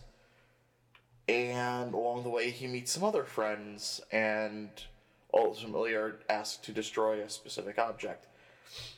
His name is Samwise Gamgee, who sacrifices everything for his friend, Frodo, including almost putting his own friendship on the line to save the life of Frodo. Because Frodo is blinded by the corruption of the ring, at one point, Sam is trying to lighten the burden that Frodo is carrying and offers to take the ring off of his hands. And Frodo, being already starting to be corrupted at this point by it, can't see that Sam is just trying to help. And so he starts to distrust him, and the fact that Gollum is there as their guide through Mordor to get to Mount Doom to destroy this ring, and he is slowly trying to poison Frodo into believing that Sam is not there to actually help, but to try to steal the ring, because Gollum wants the ring back. It becomes a pretty tragic tale. The fact that Frodo almost dies and Sam actually goes, I'm not going to let you die. If we're going to die, we're going to die together. And you're going to achieve your goal. You're going to destroy this ring. So if I can't carry the ring, I will carry you. And he is literally carrying him up the mountain. That was a powerful scene. It was. The fact that he gets accused of eating all the lembas, the elven way bread, by Gollum while they're sleeping, when Gollum literally just chucks it off the side of the cliff as they're going up the steep steps. And then just sprinkles crumbs on his jacket or on his cloak, and he's just like, look, he's doing all these things. When Samwise thinks that Frodo is killed by Shelob, he takes Sting and the ring and becomes a ring bearer and goes, nope, we're going to complete this. Even if I couldn't save you, I'm going to do this because this is what you set out to do. So what you're saying is Sam is Jesus. Not quite. No. Good guy thrown in a bad situation. Right, and he is given the job by Gandalf to help and protect Frodo and to see him through this. And he takes that responsibility 100% to heart. And he rises to the occasion, and he's just like, I am going to do this to the best of my ability, and I won't let anything bad happen to you if I can help it, because you're my charge. And he's essentially the paladin of the group. He's 100% there. He makes some bad choices like any human type character would do, even though he's a hobbit. But he literally is he can't see past the evil that is Gollum, which is one of the reasons that they're saved in the end, because the corruption that's within Gollum from the ring just never leaves him. But yeah, I mean, Sam is there and he's a true caring friend to the end. There's a lot of people who consider him the hero over Frodo. Yeah. And there's definitely points where you could see that. Yeah, I mean, Frodo, sure, yeah, he's a hero. He's the one that steps up. Fine, I'll take the ring. And I'll do this. And plus, he also had it on him for how long? Right. So there were points where he couldn't be as strong as Sam, who hadn't had as much of the corrupting influence affect him. True. And Sam is a strong character, but he's strong in other ways. He may not have had the will to withstand the negativity of the ring for as long as Frodo did, but he is 100%, I am dedicated to completing this goal and making sure that you come out of it with me, because this is what we do. We are best friends and we will stick to it to the end. Great character. Samwise Gamgee. All right, that brings us to the last The Abyss. one. Yeah, welcome back. The deep, dark pit of despair. So I've been like racking my brain trying to come up with an interesting hero, because like I delved into various what makes a hero and all that. And, like I actually have a list of what makes a good heroic leader. I'm not sure how I ended up on this, but it's going to be a weird pick, and I'm sure there's going to be pushback, but I really don't care. But I'm just going to read the number of things on this. What makes a heroic leader? First off is courage. Okay, person I'm thinking definitely has that. Passion, they have an ideal and they're going to go for it.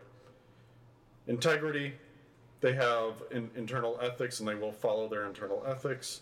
Honesty, this character I'm thinking never tells a lie in the movie he's in. He's in a few movies, but there's one particular that he is ultimately the hero of the movie. In a way. Confidence, yeah, definitely. Patience.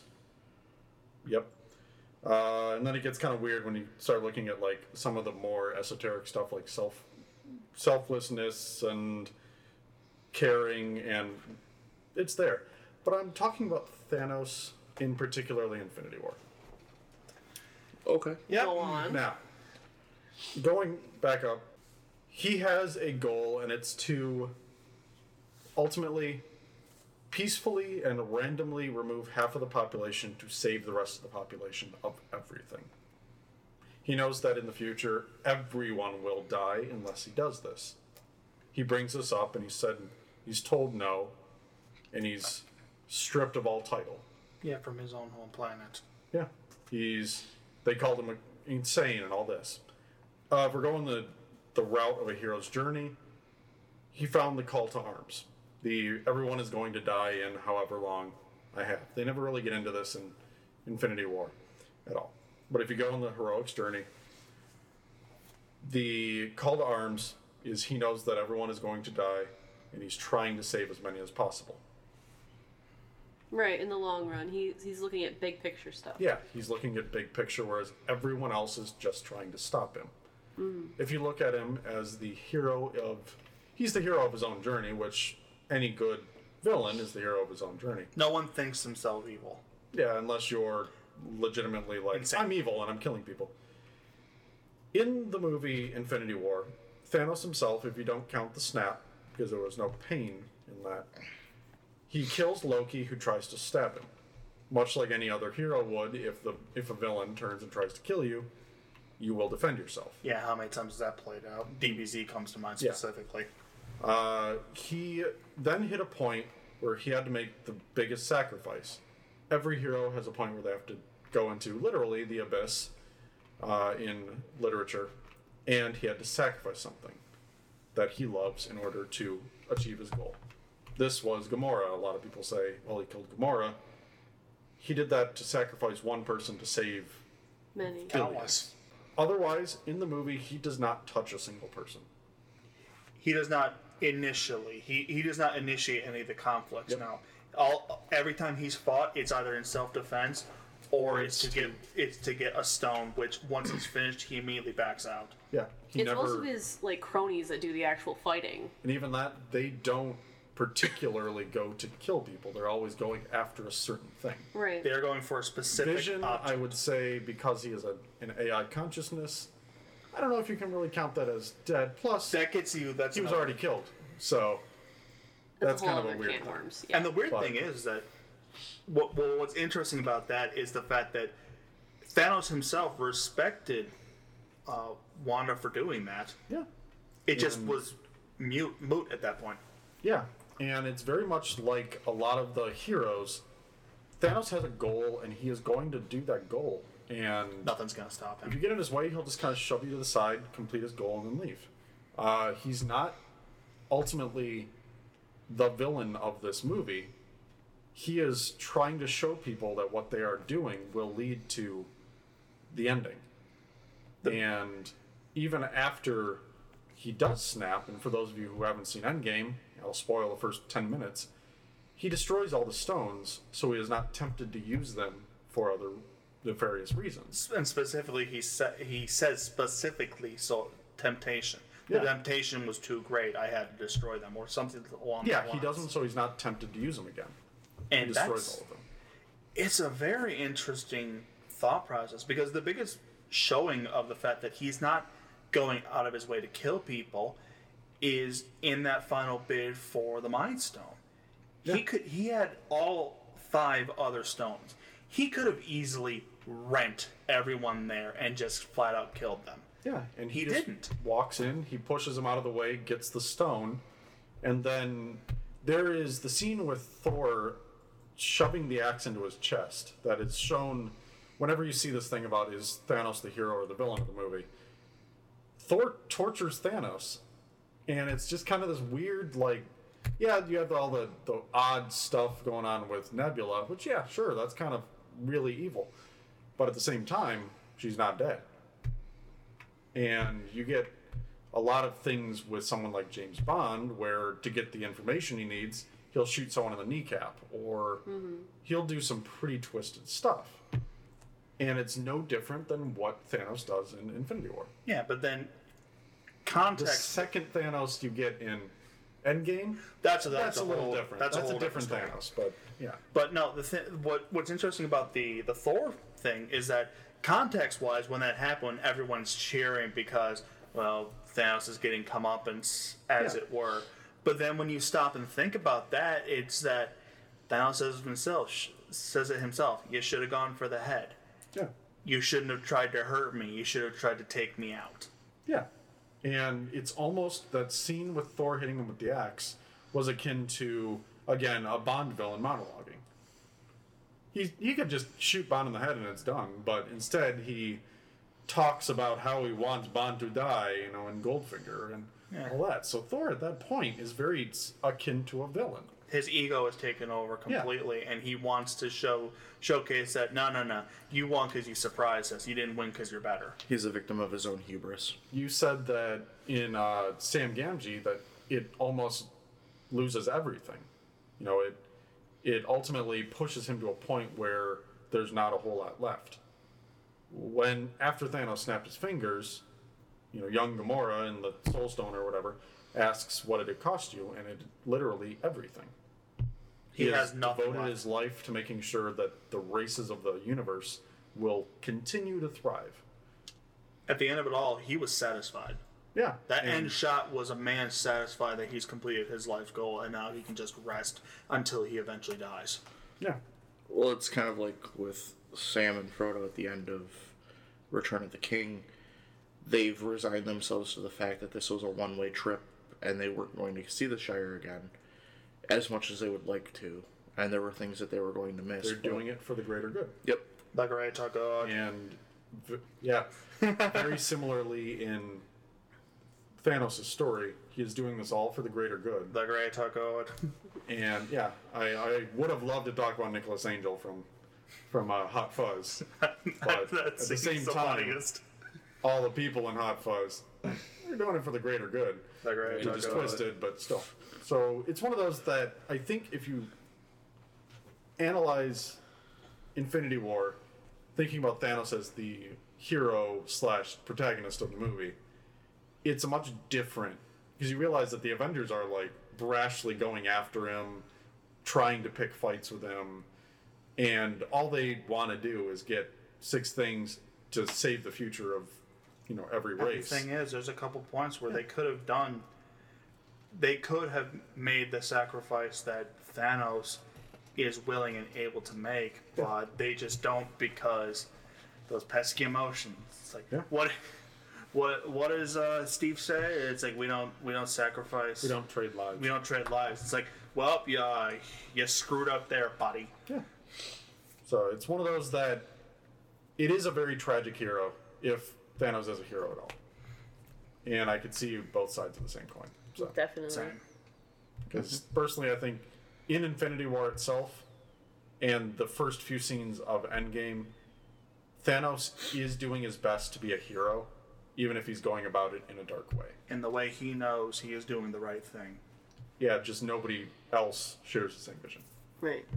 And I think it'll be interesting in the world moving forward if what he did ultimately betters everybody by seeing what they lost. Which ultimately I think is the reason why in Endgame they don't have them all pop back.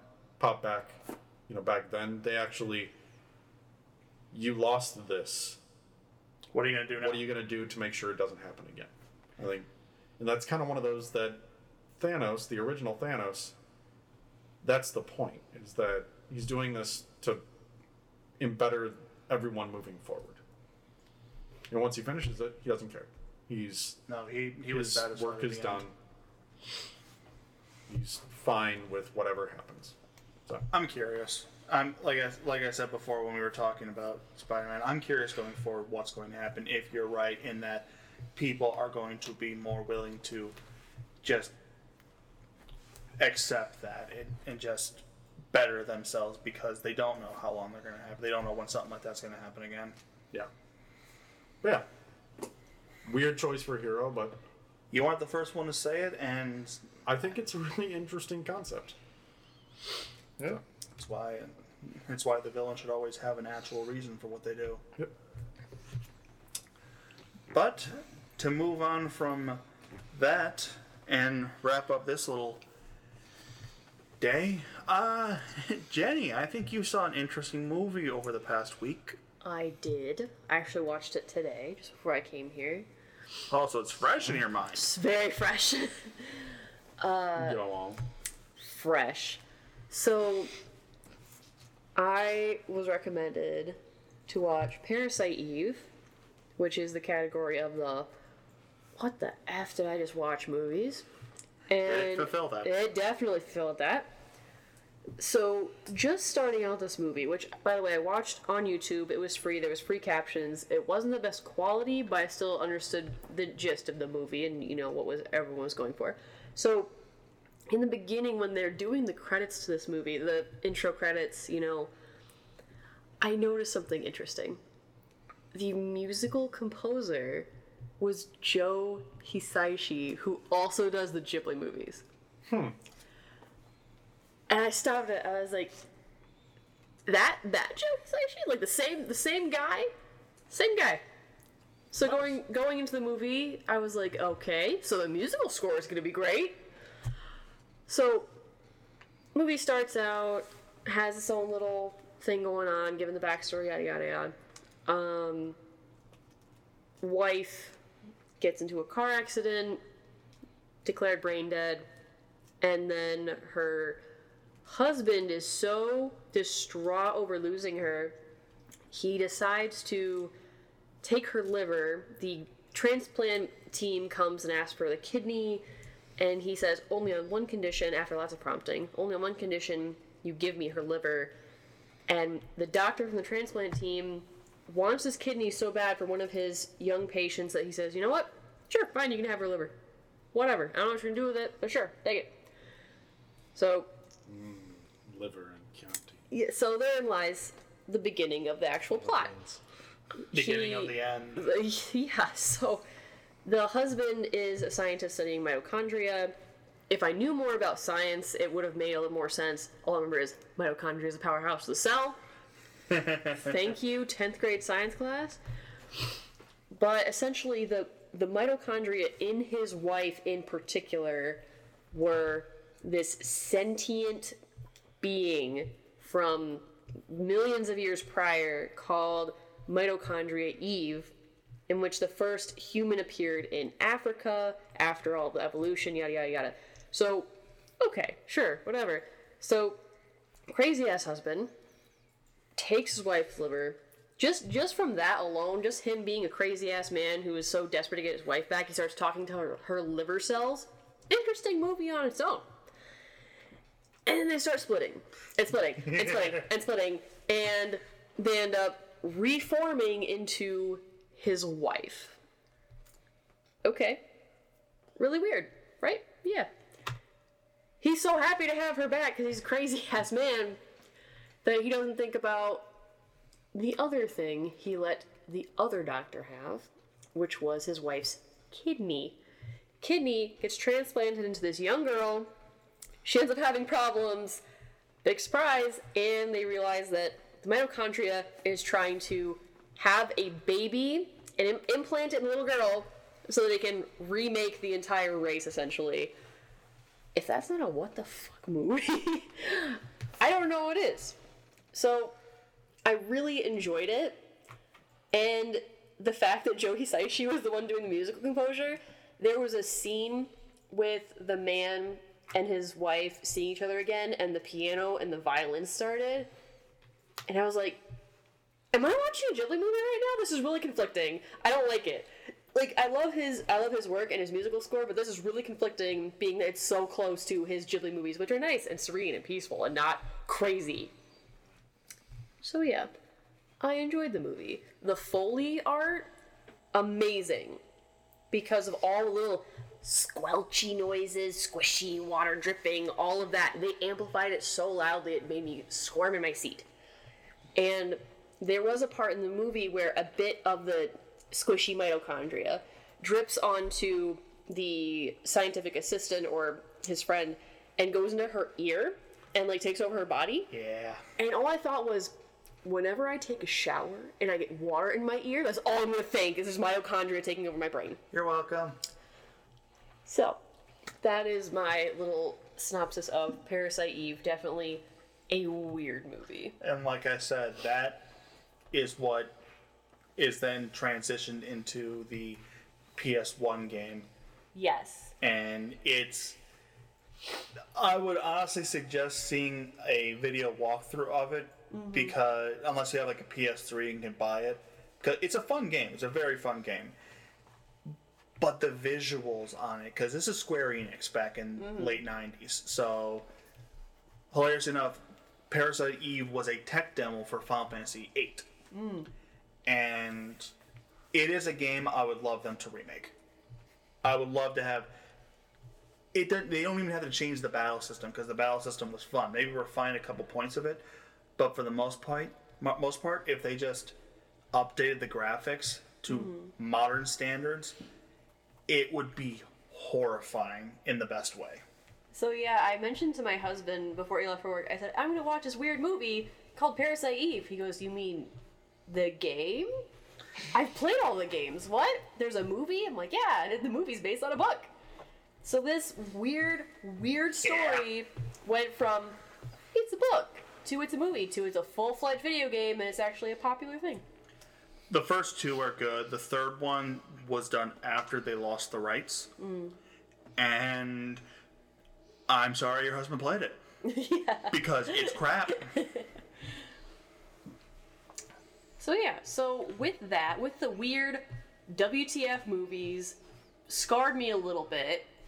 Squishy noises abound. I love that, like, one of your big things is the Foley. And I'm like, nobody ever cares about Foley artists. I love Foley artists. No, but sometimes they can nail it on the They head. have a fantastic job, a really interesting job, and I commend all the Foley artists out there. And the way they sometimes have to get the noise that they Yes. get is incredible. I did watch a short little video about how they made, like, horror films, like, they made those noises, and they took, like, wet cabbage and they twisted it to make it sound like Yeah. Oh, A lot of lettuce I and love cabbage. it. I love it. The vegetables and the squishing. Anyway. So that was a time, okay? Squishing. That's all I can think of now. Though the biggest, So- I do want to interrupt. One question: What was the first thing that basically said you were in for a wild ride for it? What was that? What was the first scene, the first instance where it's like, oh, this is gonna be weird? I mean, I already knew because of the premise that you gave me. I'm trying to I know what you're going for. The frickin' bird and the snail. I wasn't specifically going for that, but that is definitely one of the big ones that pops into my head. In the very beginning of the movie, the one scientist is trying to teach these kids about mitochondria. And they're about eight or nine, somewhere in there. They're young. And she says, oh, you all have bacteria. You have it in your intestines that helps you digest food. And the kid's like, no way. And they see a snail. They're like, oh, it's a snail. Let's go check that out. And she goes, you want to hear a story about the snail? You want to hear a story about how the snail's going to die in a violent manner? And talks about how the snail is going to be eaten by a bird because it wants to have the bacteria from the snail to go into the bird's stomach. Yeah. And then a crazy-ass bird comes down and chomps this snail. I mean, chomps it. So much chomping and biting, and again, the family art. They don't really cut away either. No, it's all right on this bird, chomping the snail, and then it finally flies away, and you get the remnants of the snail. Yeah. It's still the story about the snail itself is kind of creepy because there's talking about how there's a symbiotic relationship between the bacteria in you and what you do with it to help it along, which falls into the snail where it has a symbiotic relationship with a parasite to allow it to, I believe it's build up its shell. Yep. But eventually the parasite grows out of hand and then basically wants to move along like seeds or gestating something else.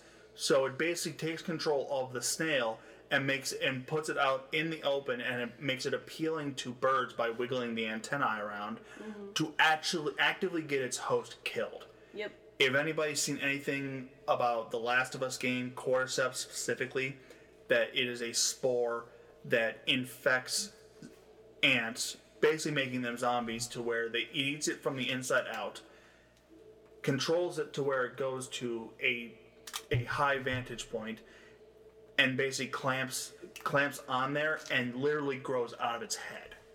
It's nasty. It is the creepiest thing. And that's the setup. That's in the first 10 minutes. That's the setup to the movie. It's not going to be a fun, family-friendly movie. So what does that bring us to this week? Happy This week, times. I want to backtrack a little bit because that was a lot. So I gave the boys an interesting challenge. Find me a nice G-rated movie. That is harder than it seems. And because That it's you haven't G-rated, seen. it's a lot of children's movies, which I have seen. However, we are not including the movies from the pre-MPAA era that say they're G, they're technically unrated. Whole different story. So give me a nice G-rated movie so I can recover from this one. Who wants to go first on this atrocity? Fine then, I'll go. All right. Okay, first one I'm going to toss out. I'd be surprised if you haven't. Anastasia. Oh, I've seen Anastasia. Okay, I would have been very surprised if you hadn't. It's a great film. It's definitely not the actual story, but yeah. No, but it's the one that it did for me, for Russian culture, what Hercules did for Greek mythology. It got me interested in it. Okay, good. Second one I had, The Pebble and the Penguin. I've seen The Pebble and the Penguin! Son That's of a so bee. cute! All right then, third one. And I'm going to get screwed, and at this point, I'm not going to care. Cats don't dance. I have seen Cats Don't Dance. Son of a... Cats Don't Dance and All Dogs Go to Heaven. I got nothing. Who wants to go next? Give me a second, maybe. You two go. I've also seen Oliver and Company, if you're thinking of that one. No, we've talked about that one before. So cute. All right. How about a movie called The Road Home? The Road Home. No, I have not seen that. Would you like to guess what it's about? Essentially a Homeward Bound type deal? Maybe? No, not exactly. Okay. Okay.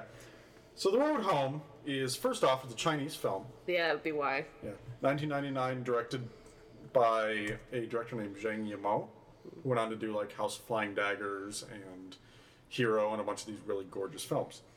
This is Zhang Ziyi, who ended up being in like Crouching Tiger, again, House of Flying Daggers, and a bunch going forward. This is her first film she ever made. It's about there's two storylines going on. One is in black and white, which is modern day. Ooh, interesting. Different. And one is a flashback, which is in color. I like that they differentiate that. Yeah. I'll admit some of the black and white can be a little jarring, just the style of the two. Okay. But, yeah.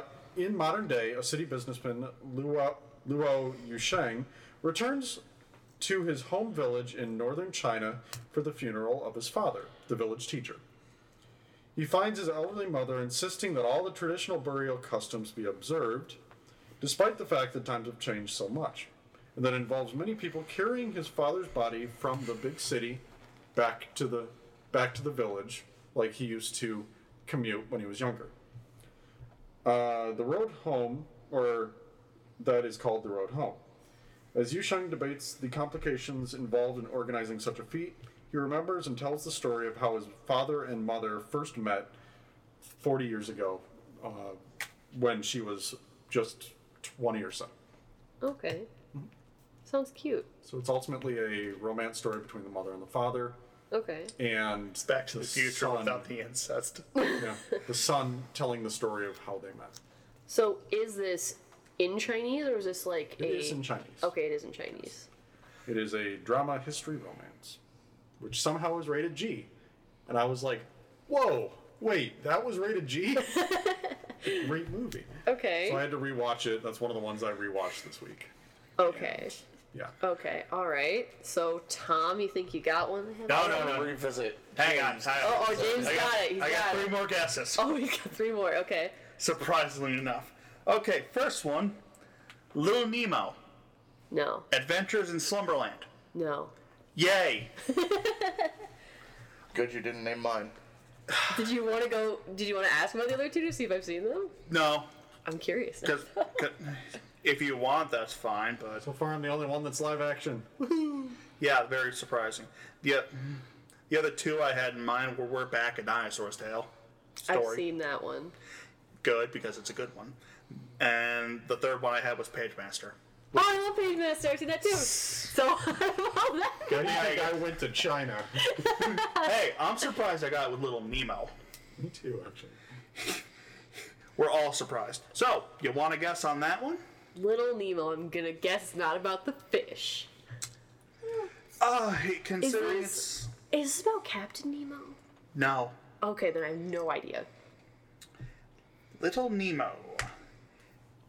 1989 animated film. Okay. Released in Japan as simply Nemo. All right.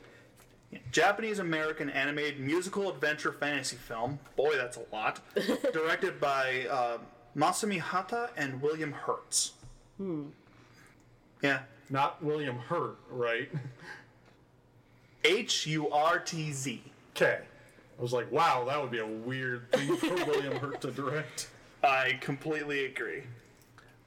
But where is it? The problem when I had to find stuff. It bombed in the box office, by the by, Fantastic. in the Japanese release, and didn't really do great in the U.S., but I enjoyed it. It opens with the young boy Nemo experiencing a nightmare in which he's pursued by a locomotive. Okay. Upon awakening the next day, he goes with his pet flying squirrel, Icarus, to see a parade welcoming a traveling circus. He's unable to see the circus because his parents are too busy to take him. Oh. Later that night, he imitates sleepwalking in a failed attempt to sneak some pie, going against a promise he had earlier made to his mother. Upon falling asleep that night, he's approached by figures from the parade. I can't go through all this because it basically says the whole thing. Yeah. He then basically gets taken to the kingdom of Slumberland to play with the princess as a playmate. And then eventually the king gets kidnapped by the nightmare and he has to go free the king. It's wacky. How long is this movie? 90 minutes? 95. 95 minutes. The original cut. The edited one's 85. Okay. It's a weird one. Is this one in English or is it in Japanese? Oh, it's English. There's an English release. I have. Okay. I might still have the VHS at home, actually. Oh man, I'm gonna have to hunt down a VHS player. Oh no, $5 yard sale item. Down. No, I think you can easily find it somewhere. Oh, I'm sure. But yeah, it's like that's how old it is, and I remember watching it as a kid and enjoying it. Okay. It just makes me think of a line from Cabin in the Woods, the stoners reading a book about Nemo, and it's just, Nemo, man, you gotta wake up. Your shit is topsy-turvy. Yeah, you know what? probably That's the not a same bad thing. way of phrasing it. It's Marty. All right. about it. So I know I screwed Tom with the last one I said, though I didn't screw him so much as make him realize that, oh no, she's seen it. I've seen it. All right. Pagemaster is a good film, though. It's quite good. What Also you got? live action Okay. for some of it. So I don't know how weird I want to go with this. Go weird. Go weird. Give it a shot. All right. Babes in Toyland. Babes. Really? Babes in Toyland. That's right. That is G. Is it about the pig? Babe is in Toyland. What's not to get? Is it about babies? No. Yeah, I don't know then. Okay. So How can a porno be G? Babes in Toyland came out in 1986. Older movies. Except for yours, I think. Shot Not even- shot primarily in Germany, about a young girl who wakes up in the realm of Toyland, where she teams up with her family and friends to overthrow the evil Barnaby. Oh. So It hang is live action, starring Drew Barrymore, Drew Richard Barrymore? Mulligan, Elaine Brenner, Keanu Reeves, What? Wait, Reeves was What? in that? Pat Morita. I love Pat Morita. Yeah. Oh man. Oh, okay. I love how we got the one live action that's just reminiscing about like a young romance, and then we got the two slumber. Oh, and by the way, mine is the third remake of a film. Interesting. There were two previous, one in 1936 and one in 1960 something.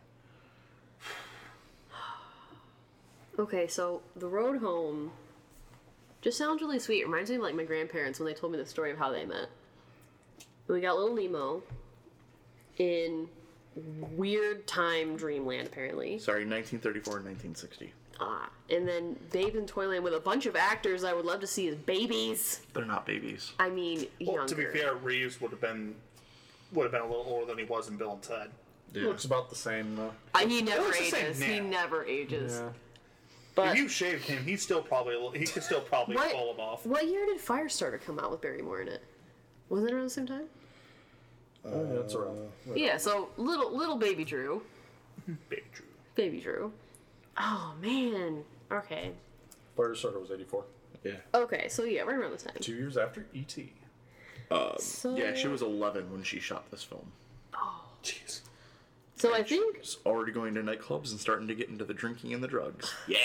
so. I'm thinking just based on that, I really want to watch Babes in Toyland. I want to see the little ones, Alrighty. so I'm gonna watch that. Okay. Nice G-rated film. To recover from that nightmare that I watched. It's gonna make you go, what the hell is going on? Man, I should have picked 2001, because that's a G-rated film somehow. Yep. The movie that I wanted to go with, but it's only got the rating of approved, is The Court Jester, starring Danny Kaye and Angela Lansbury. To be fair, hilariously enough, the only reason that Little Nemo is considered G-rated is that when it was released in the United States, those 11 cut minutes were to secure it.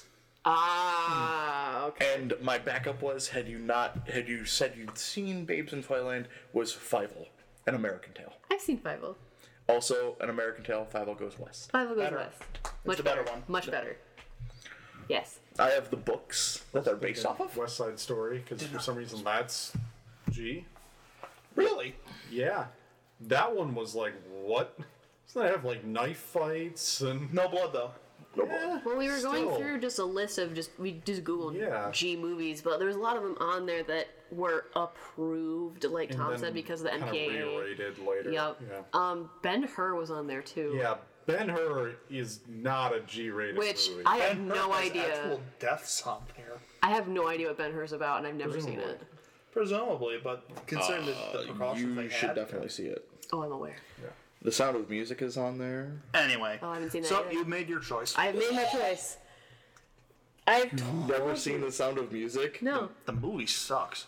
Eh, The play itself is wonderful. I saw it in London. not a big fan of Sound of Music. Again, I enjoyed the play. I didn't think much of I the think it movie. has some good music, and that's about it. All right. So now, All right. what is coming up? Movies that are coming up this week are Stuber, Crawl, and The Art of Self-Defense. Stuber with Kamal Nanjiani and Dave Bautista. Crawl with nobody CG important, alligators. a bunch of alligators and houses. The cinematography for that movie looks amazing. Again, I think until it looks phenomenal. it was revealed it was alligators, I was stoked. Yeah, and then once it's just like, oh, it's just alligators. It's just Florida.